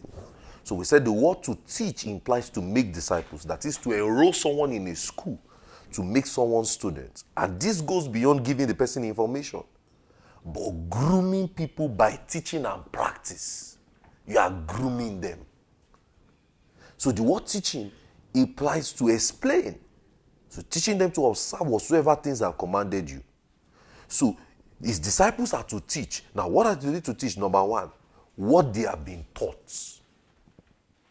They are to teach what they are being taught. And number 2 thing, how they are being taught.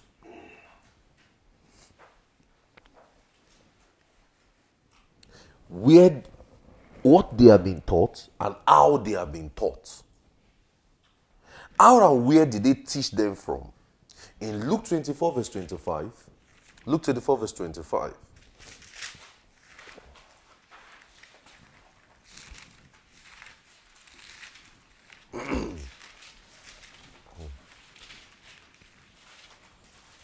he said unto them, O fools and slow of heart to believe all that the prophet has spoken. Ought not Christ to have suffered these things and to rise again? And ought not Christ to have suffered these things and to enter into his glory? And beginning at Moses and all the prophets, he expanded to the scriptures the things concerning himself.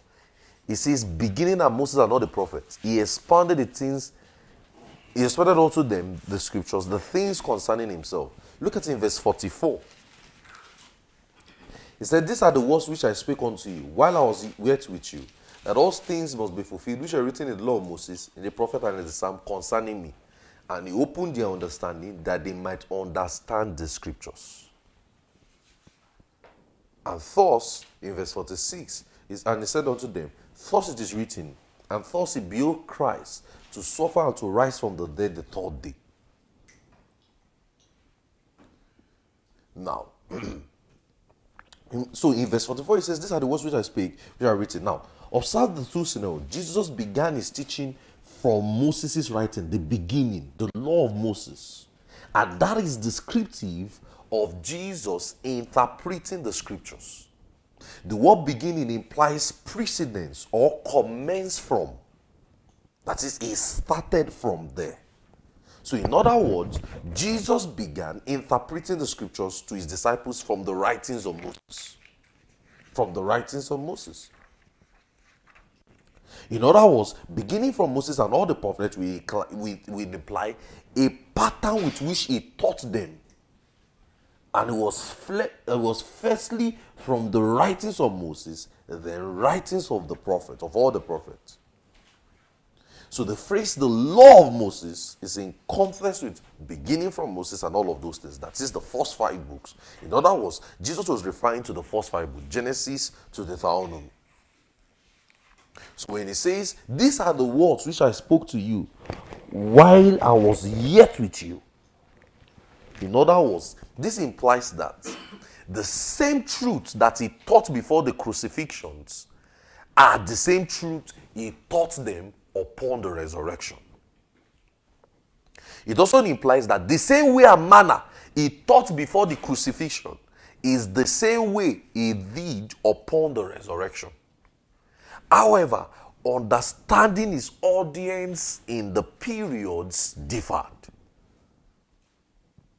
So he had to understand his audience.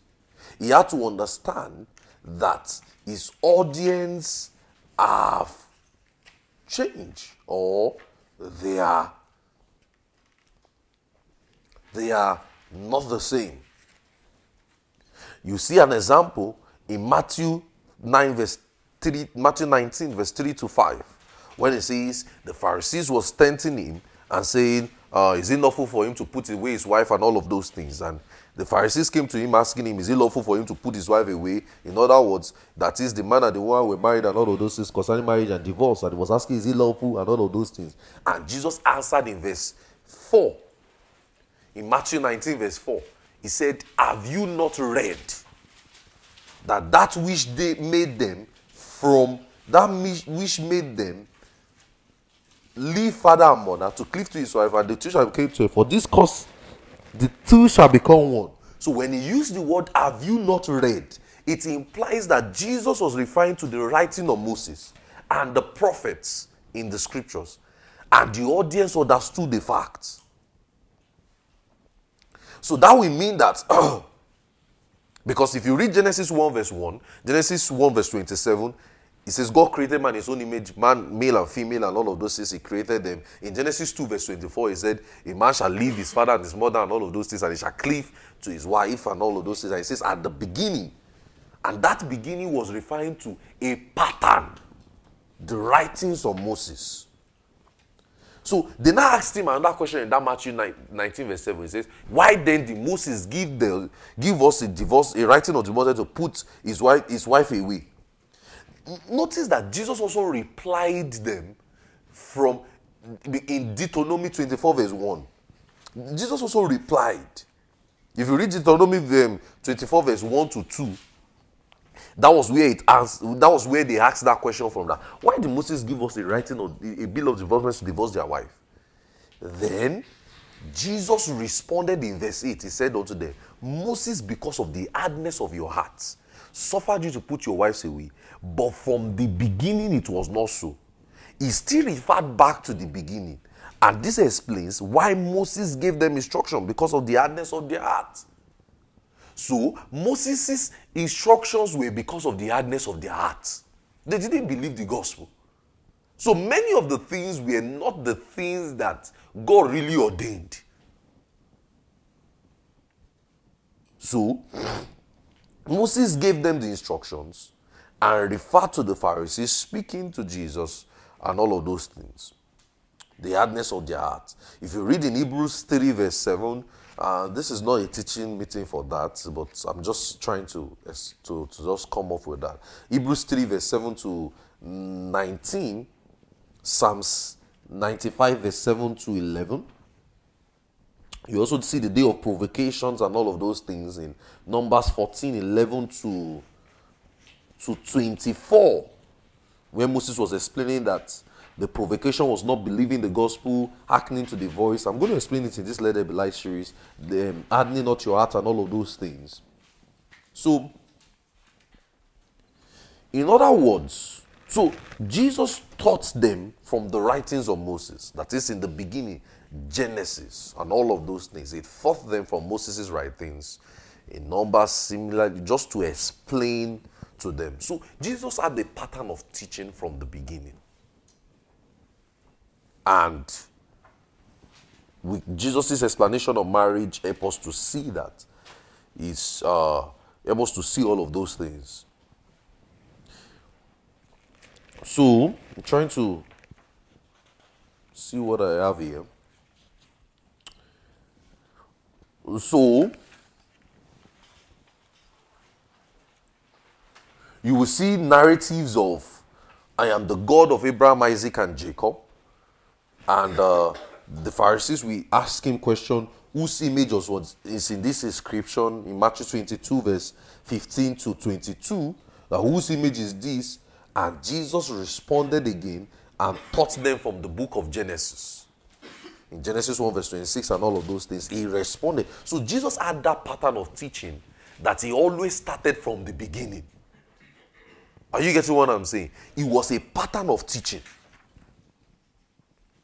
So, even in John 5, verse 46, he says, if you have believed Moses, you would have believed me, for he wrote of me.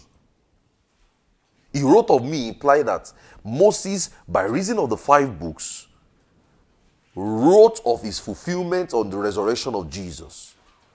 So this implies that Moses' vocabularies in his writing will form a pattern of how the writers in the scriptures taught and all of those things.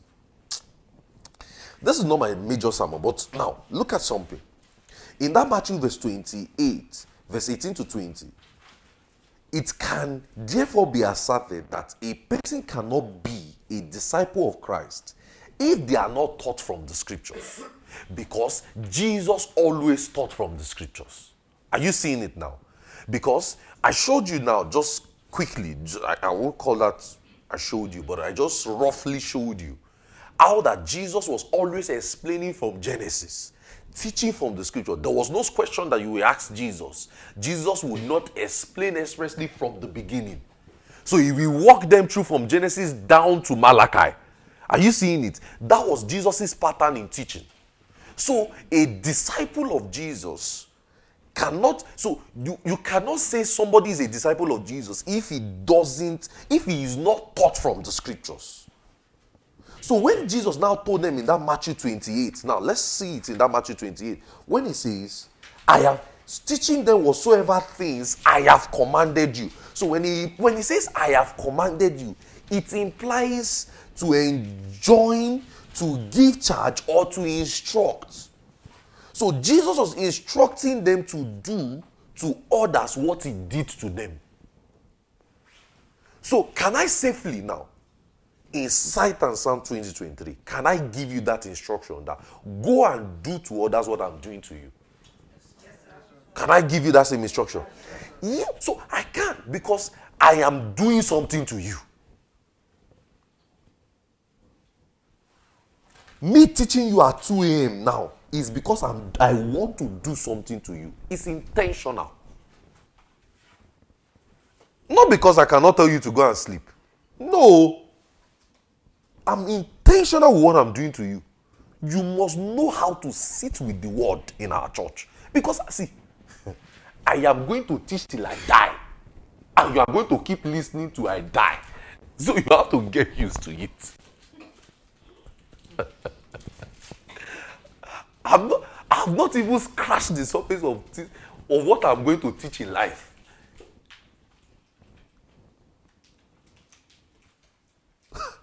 And you have not yet written as much as you want to write. So if you thought you know Bible, hold on. You don't know it. You will soon know it. So when he says, I have commanded you, he says, teaching them to do whatsoever I have commanded you.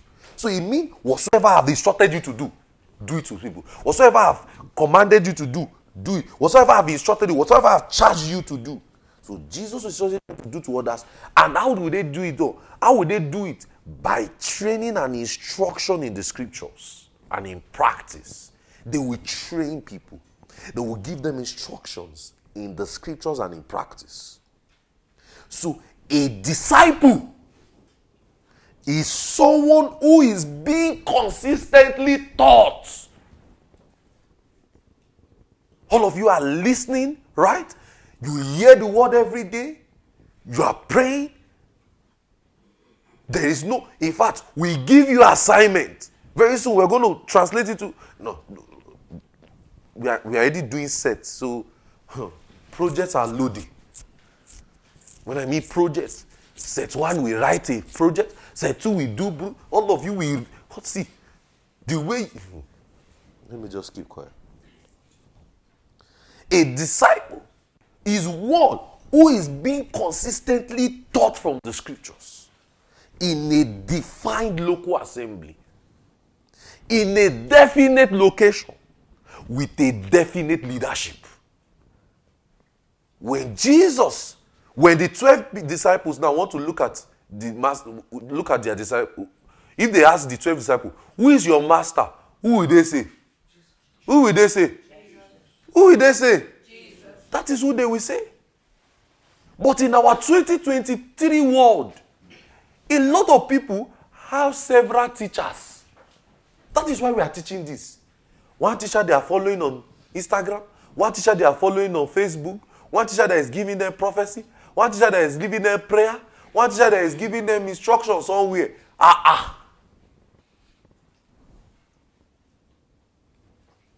So a disciple, I'll come again, is one who is being consistently taught from the scriptures in a defined local assembly, in a definite location, with a definite leadership. In a defined local assembly, you are learning and growing from our church, right? Right, guys? You are being taught God's word, taught prayer, taught how to preach, taught how to study your Bible, taught how to grow, how to help others. Are you getting what I'm saying? In a definite local assembly, in a definite location. Henrietta Street.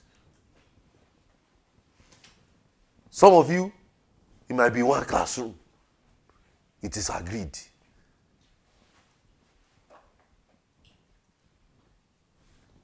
And with a definite leadership.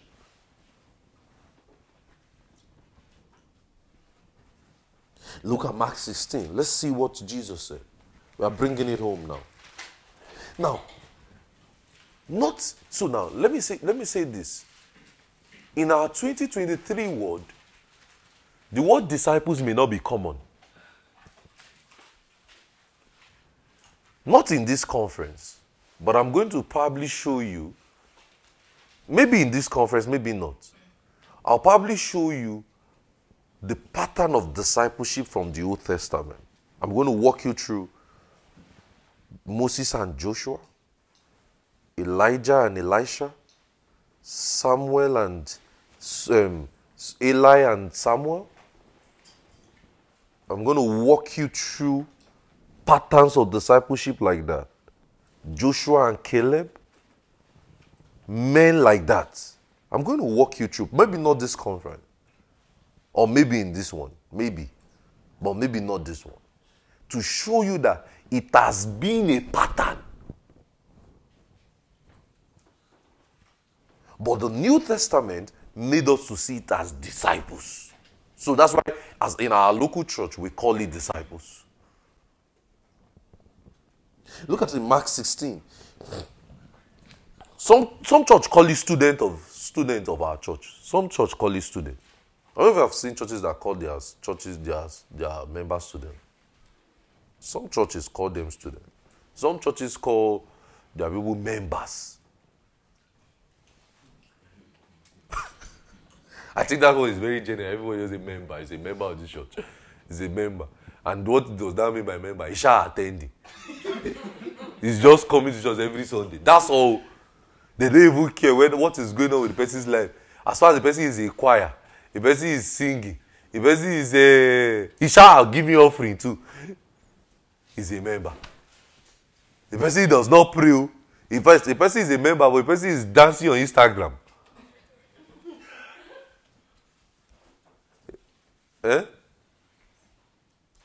I should do the dance. Stand up. You come and show us. Do the dance for us. Come, drop the Bible. Do the dance for us. Do it, oh. The one you know, do it. Do it. The one you have seen me do it.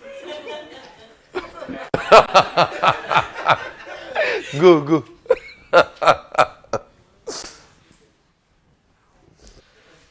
Now look at Mark 16 verse 50. And they said unto them, go ye to the world and preach the gospel to every creature. He that believeth and is baptized shall be saved, and he that believeth not shall be damned. In answers, and these signs shall follow them that believe. In my name they shall cast out devils. Is that what Jesus was doing? Yes, in my name they shall take up serpents. They shall drink any deadly thing. They shall lay hands on the sick, they shall recover. That was what he was doing. And that says, after the Lord had spoken unto them, he was received up with their side, and they went forth everywhere, preached everywhere, the word working with them, the Lord working and confirming with the signs following. So Mark says, go to every creature to preach. Every creature here refers to all men. Anyone, whosoever. That's what he refers to. And this salvation is a precursor for salvation, for discipleship. Precursor for the practice of discipleship. In Luke 24, verse 46 to 51, you will see the same thing. It says, repentance and remission of sins will be preached in this name among all nations. So if you put Mark and Luke account together, it shows us what the former thought as the preach the gospel is explained as repentance and remission of sins. That's even in John 20, verse 21 to 23, it says, whatsoever sins ye shall remit, they are remitted. Now, how are sins remitted? Through the preaching of the gospel. It's that simple. Because in Mark and Luke gave us account. Mark 16, verse 16 says, he that believeth is baptized shall be saved, he that believeth not shall be damned. Luke 24, verse 47 says, repentance and remission of sins should be preached in his name among all nations, beginning at Jerusalem. So it can be said that remissions of sins, which is called salvation, is preached and received when a man believes the gospel. Acts 10, verse 43. To him give all prophet witness that through his name whosoever believe on him shall receive remissions of sins. Mark 16, verse 16. He that believeth on him shall be baptized, and he that believeth not shall be damned. Romans 1 verse 16, for I am not ashamed of the gospel, for it is the power of God to everyone that is saved, who that believeth, to the Jews and to the Greek. So anyone who has believed the gospel receives salvation. Salvation, remission of sins. So what happens after salvation? What happens after salvation when the man is saved? What happens? Let's observe what Jesus said to Peter. Go to John 21, verse 15. What happens when a man is saved? John 21, verse 15. Are you learning something? You have to learn. Oh. I'm almost done. I mean it. I'm almost done. For tonight, oh. Not for the entire meeting.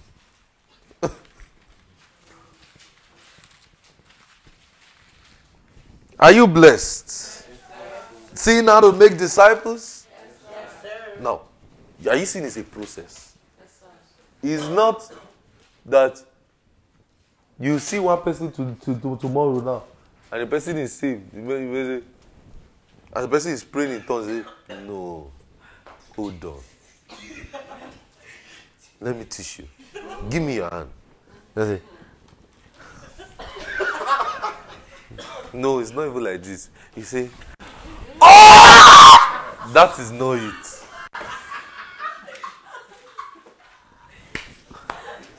It's a process.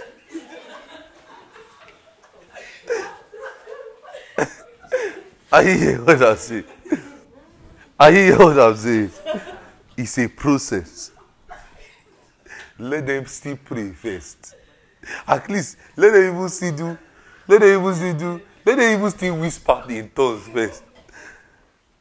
Before you say, you will gradually walk them through it. Does that make sense? It's not as if the very first thing you teach them is why we pray aloud. They've not even learned how to pray. You are teaching them why we pray aloud. Should you first even let them put their mouth and pray? Are you seeing it? It's gradual. But they will eventually get there. Now look at John 21 verse 15. Look at, so when a man is saved, what next? John 21 verse 15. Where this remission of sins is preaching the gospel, right? Yes, sir. We're good? Yes, sir. We're good? Yes, sir. So when they are denied, when they are dined, not denied, sorry. When they are dined, are you there? Jesus said unto Simon Peter, Simon, son of Jonah, lovest thou me more than this? And he said unto him, Yea, Lord, thou knowest that I love thee. He said unto him, Feed my lambs. In verse 16, he said unto him the second time, Simon, son of Jonas, lovest thou me? And he said unto him, Yea, Lord, thou knowest that I love thee. And he said, Feed my sheep. He said unto him the third time, Simon, son of Jonah, lovest thou me? And Peter was grieved, because he said unto him the third time, Lovest thou me? And he said, Lord, thou knowest all things. Thou knowest that I love thee. And Jesus said, Feed my sheep. Now, he asked Peter this. 3 times he asked Peter that question. Do you love me? In other words, do you have a great value for me? That's the meaning of that question. Do you love me? Do you have a great value for me? So Peter's discharge of his responsibility was to feed his lambs, his sheep. And that is his way of demonstrating his love for God. So that means if Peter feeds, so some of you that say you love Jesus, I love Jesus, I love Jesus, he's my friend, he's my friend. He's my friend. If you love Jesus, your love for Jesus is demonstrated in how you feed his sheep. It is demonstrated in how you feed his sheep. He applied two different words to explain what he expected Peter to do. He used the word bosko, B-O-S-K-O, B-O-S-K-O in the Greek, as feed in verse 15 and 17, and it implies to provide nourishment for the sheep. To provide nourishment for the sheep. Bosko, B-O-S-K-O, bosko. That's the word feed in verse 15 and 17, and it implies to provide nourishment for the sheep. And it is also used to describe a herdsman, not Fulani herdsmen. No. Not that one, no. Not Boko Haram. No. It is used to describe herdsmen, how we provide pasture for his herds, provide nourishment for his sheep. He prescribed herdsmen, how he provide pasture for his heads. Look at where it was used. It was referenced in the following text. Let's quickly do this. Acts 8 verse 30. Not Acts. Matthew 8 verse 30, sorry. Matthew 8 verse 30. Matthew 8 verse 30. You should be there already. Yes, sir. Right, guys? Yes, sir. Matthew 8 verse 30. Are you there? Yes, sir. It says, and there was a good way from an herd of many swine doing what? Feeding. Providing nourishment. Mark 5 verse 11. Mark 5:11. Let's see how it was referenced. It should be there. Now there was nigh the mountain of a great herd of swine doing what? Feeding. Look at Luke 8 verse 32. It should be there.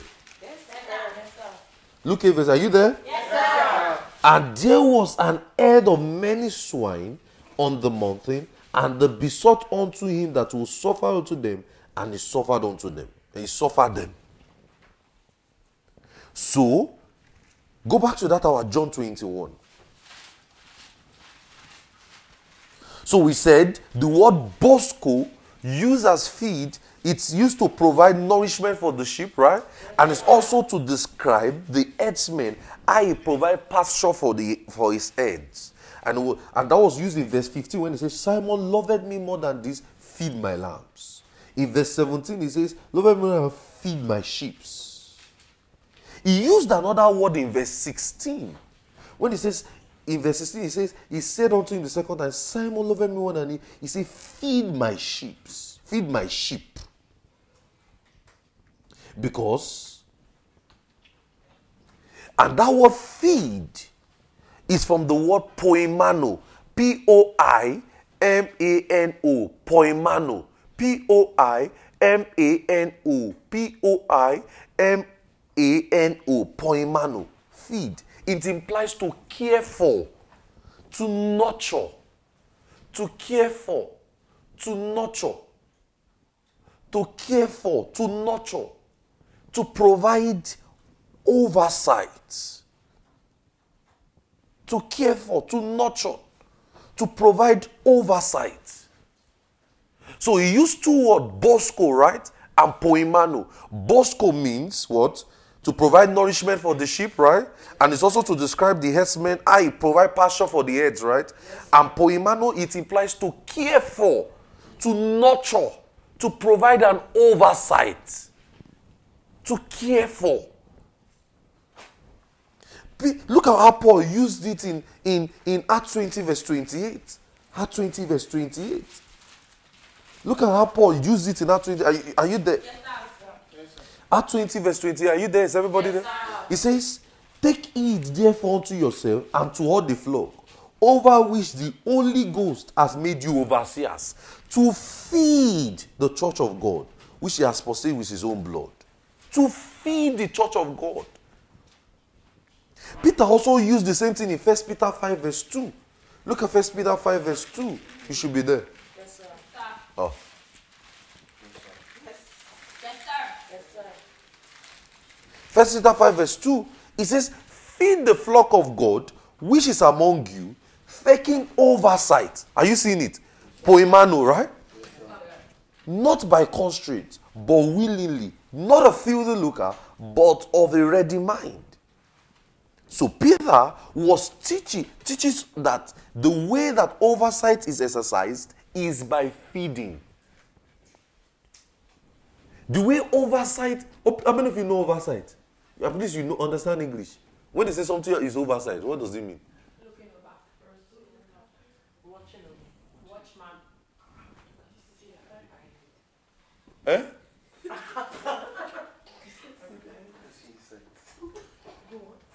What is oversight?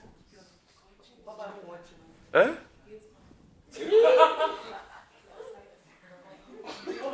What? You said what? Like a shepherd. Handling people.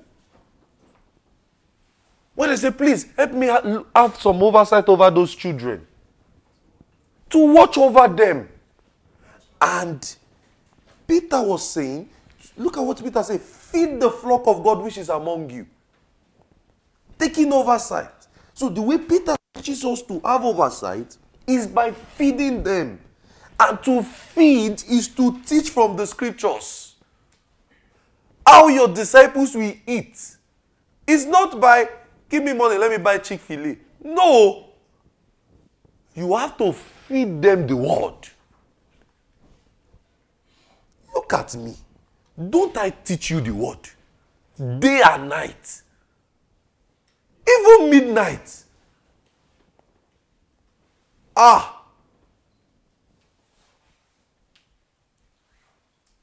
Teaching every time. Like we want to die. That is exactly how you should be doing it to your disciples. That is how you should be bringing them for meetings too. So that both of you, the wind of sleep will be blowing on you people.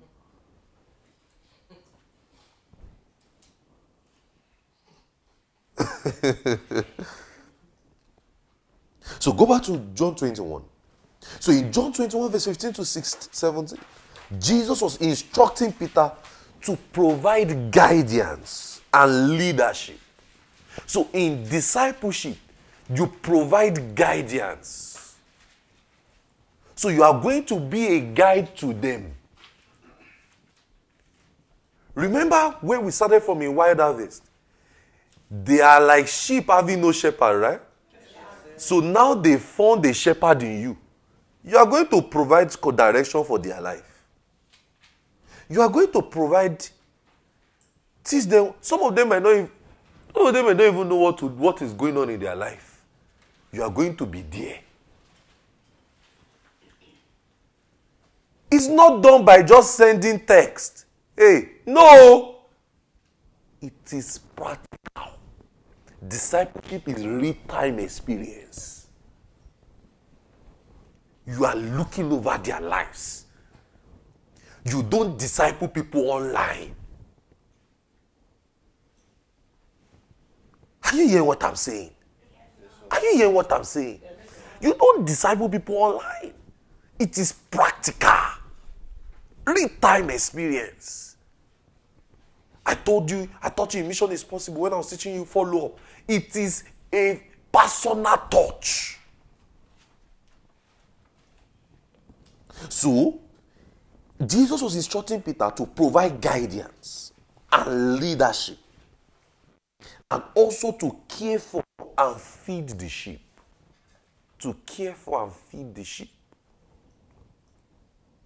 So hence, we see that the emphasis is on providing nourishment, which is teaching. You will teach. You will teach.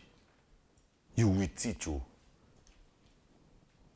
You will teach. Sometimes, before they can successfully pray, you might have taught all the series we have done on prayer. Before one will pray, you will teach. You will just be teaching. That is feeding. Never you think you have taught enough. Me, I don't think that way. How many of you know that? What I taught in mission is possible. How to follow up. Evangelism. It's something I've taught years ago. I don't know if you know. Yeah, go and look at the drive. You will see it there. How to follow up 1, how to follow up 2, how to follow up 3. It's the same thing. Mission report, we will only call this session 1. It's the same thing. The same thing. You will just be teaching till they understand it.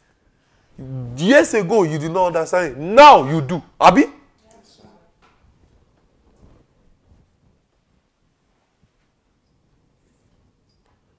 so, the emphasis is on providing nourishment, which is teaching. And it shows that the key factor in discipleship is teaching. You cannot raise disciples by just say, sit down here. Carry, that is lording over their lives. You can only raise disciples by teaching. Teaching.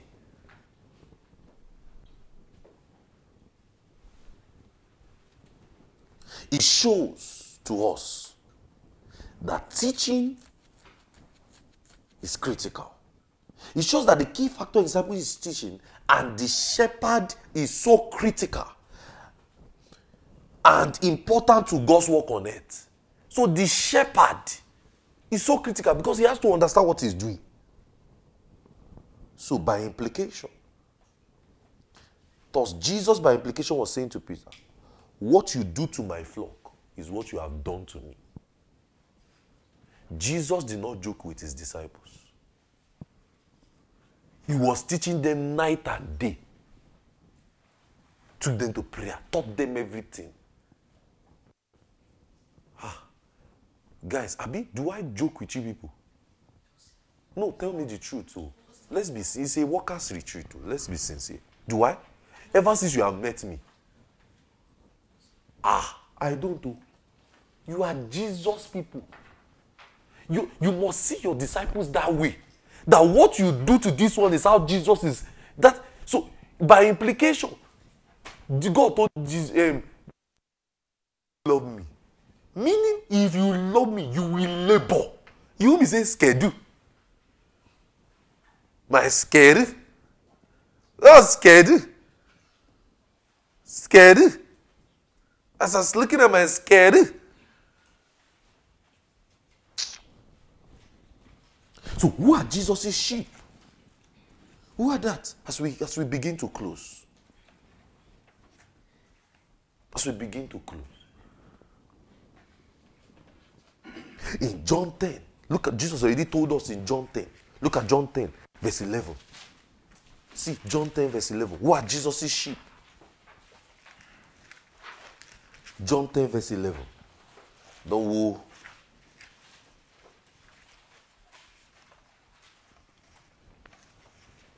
John 10, verse 11. Then we'll have another section and call it a night. I am the good shepherd. And the good shepherd giveth his life for the sheep.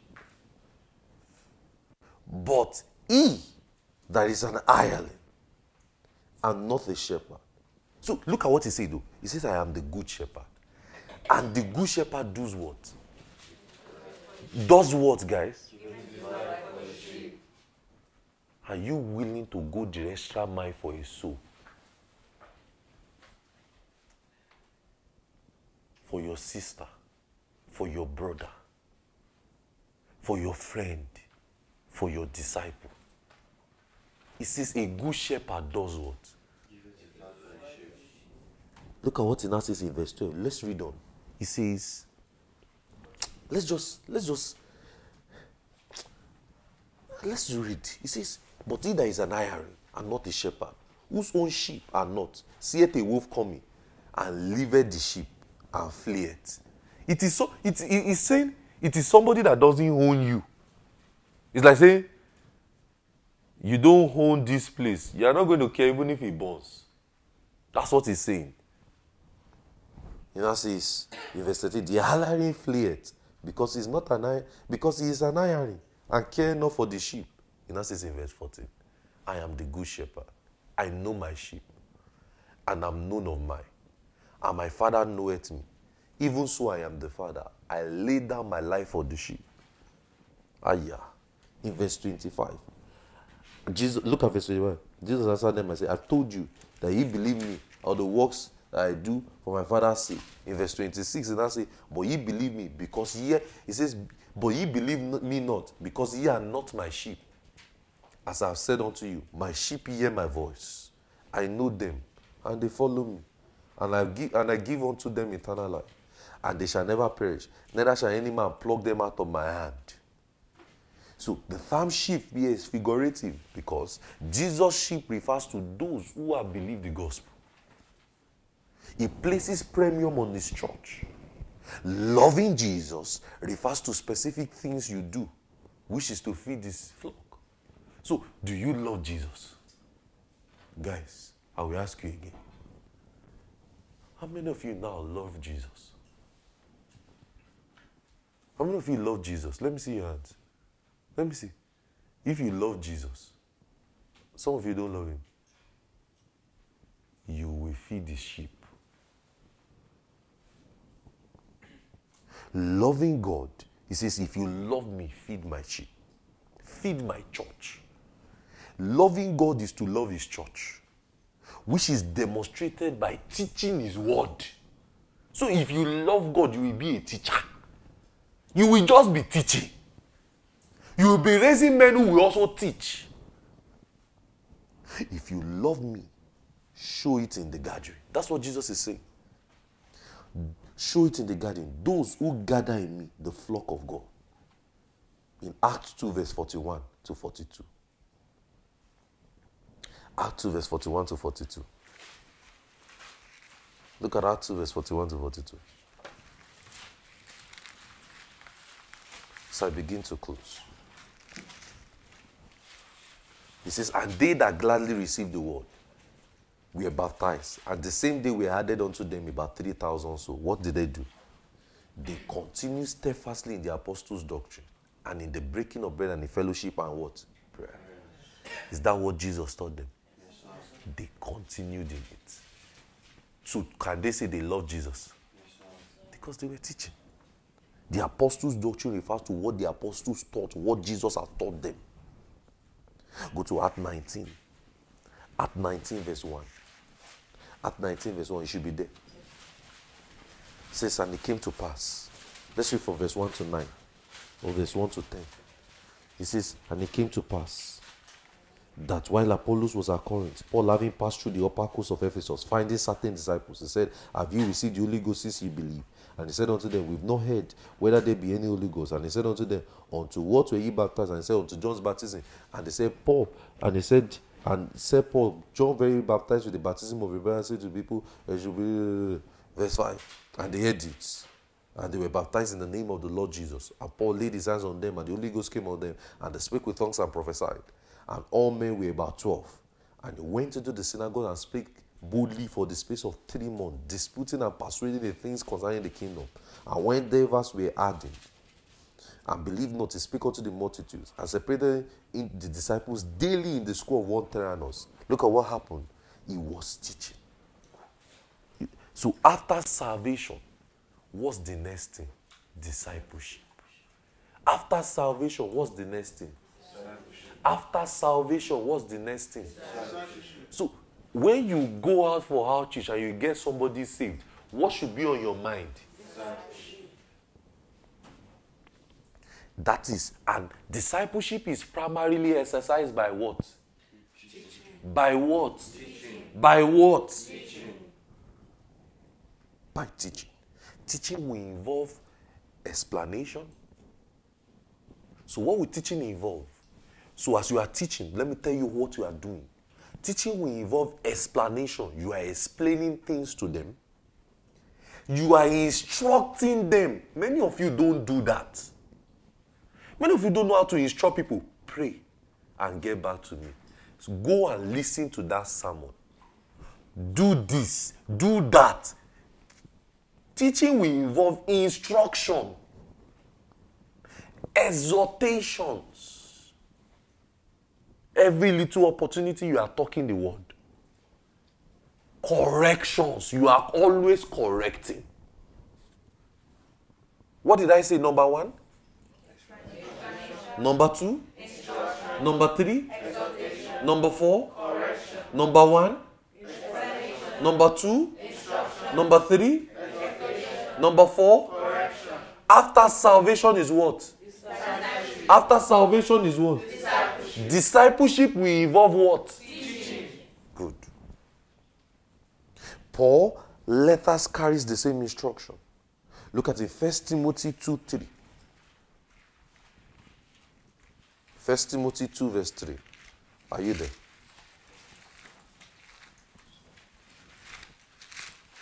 First Timothy 2:3. You should be there.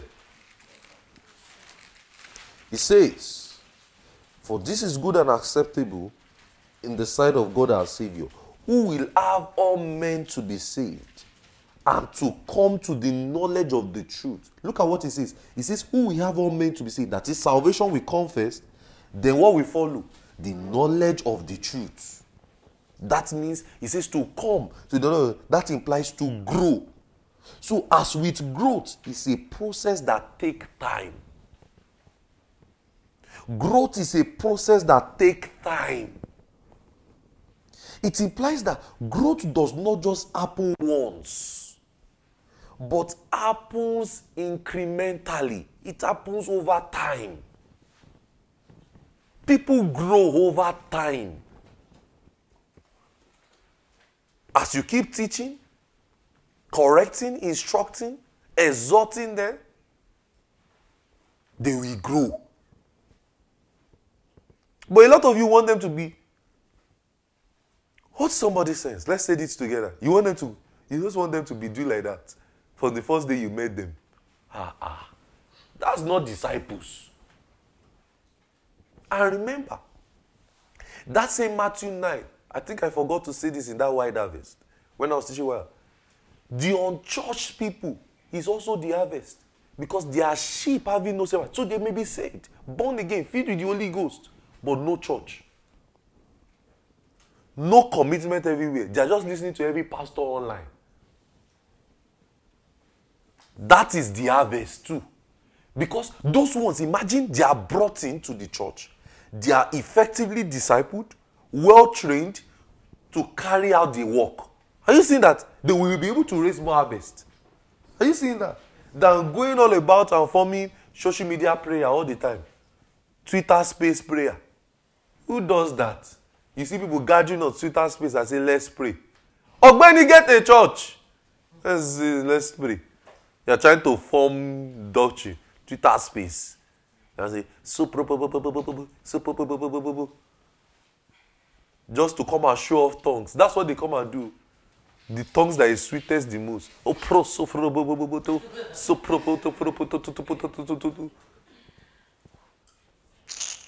Rubbish. So, growth does not happen once. It happens, so you must, a shepherd is a patient guy. You must be patient. I was patient with all of you here. I was patient. Says, come to the knowledge of the truth. The truth means the reality.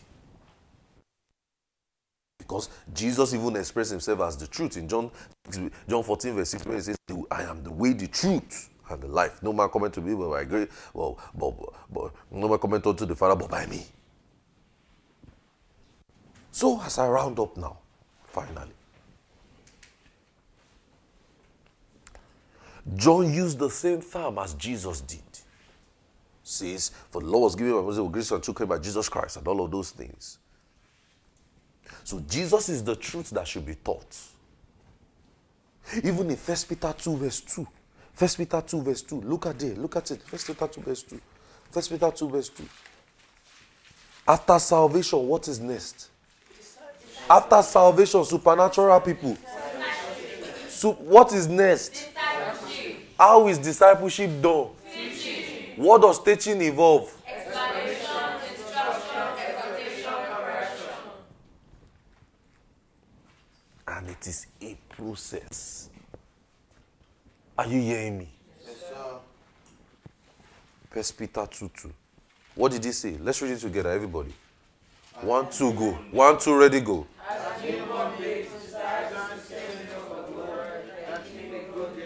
As newborn babes, that they will grow. 2 Peter 3:18.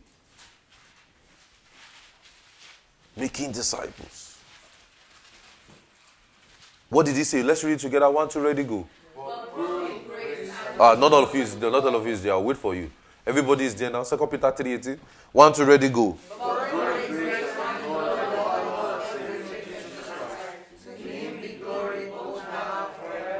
It says, but grow in grace. So in other words, the believer is expected to grow in the knowledge of Jesus. The believer is expected to grow in the knowledge of Jesus. And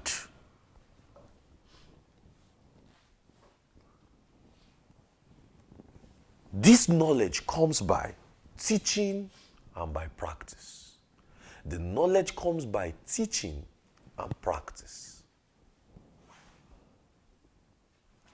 So, in Matthew 28, verse 18 to 19 to 20, it says, go ye therefore, teach all nations, baptizing them in the name of the Father, and of the Son, and of the and of the Holy Ghost, teaching them to observe all things that I've commanded you, and lo, I'm with you always to the end of the world. It is evident from Jesus' instruction that the goal of preaching the gospel is what? Is what? Discipleship. After salvation comes what? Discipleship. So what goes on in the gathering of the believer as the word of God is taught is practiced as discipleship. As you are seated 3 a.m., 2:55 a.m. this morning, and still hearing the word and taking notes is discipleship. That is what discipleship entails. So it is suffice for us to say that a disciple of Christ is one who is being taught and trained by the word of God. Being taught and trained by the word of God. So making disciples, therefore, will ensure that men are learning Christ in the local church. So it means that you are going to make your disciples learn Christ through the local church. It will mean to make a person who has believed the gospel a student of the same gospel. So he has believed the gospel, but now he is now a student of the gospel. And that is what discipleship means. Blessed? Yes, blessed? Yes, sir. Commit your heart and prayers this morning and just trust God for a fresh discipleship. That you have heard God's word this morning and you are committing yourself to a fresh discipleship. That you will not make mistake in raising men. You are seeing that loving God is feeding his people. Pray for your heart. Pray for yourself this morning.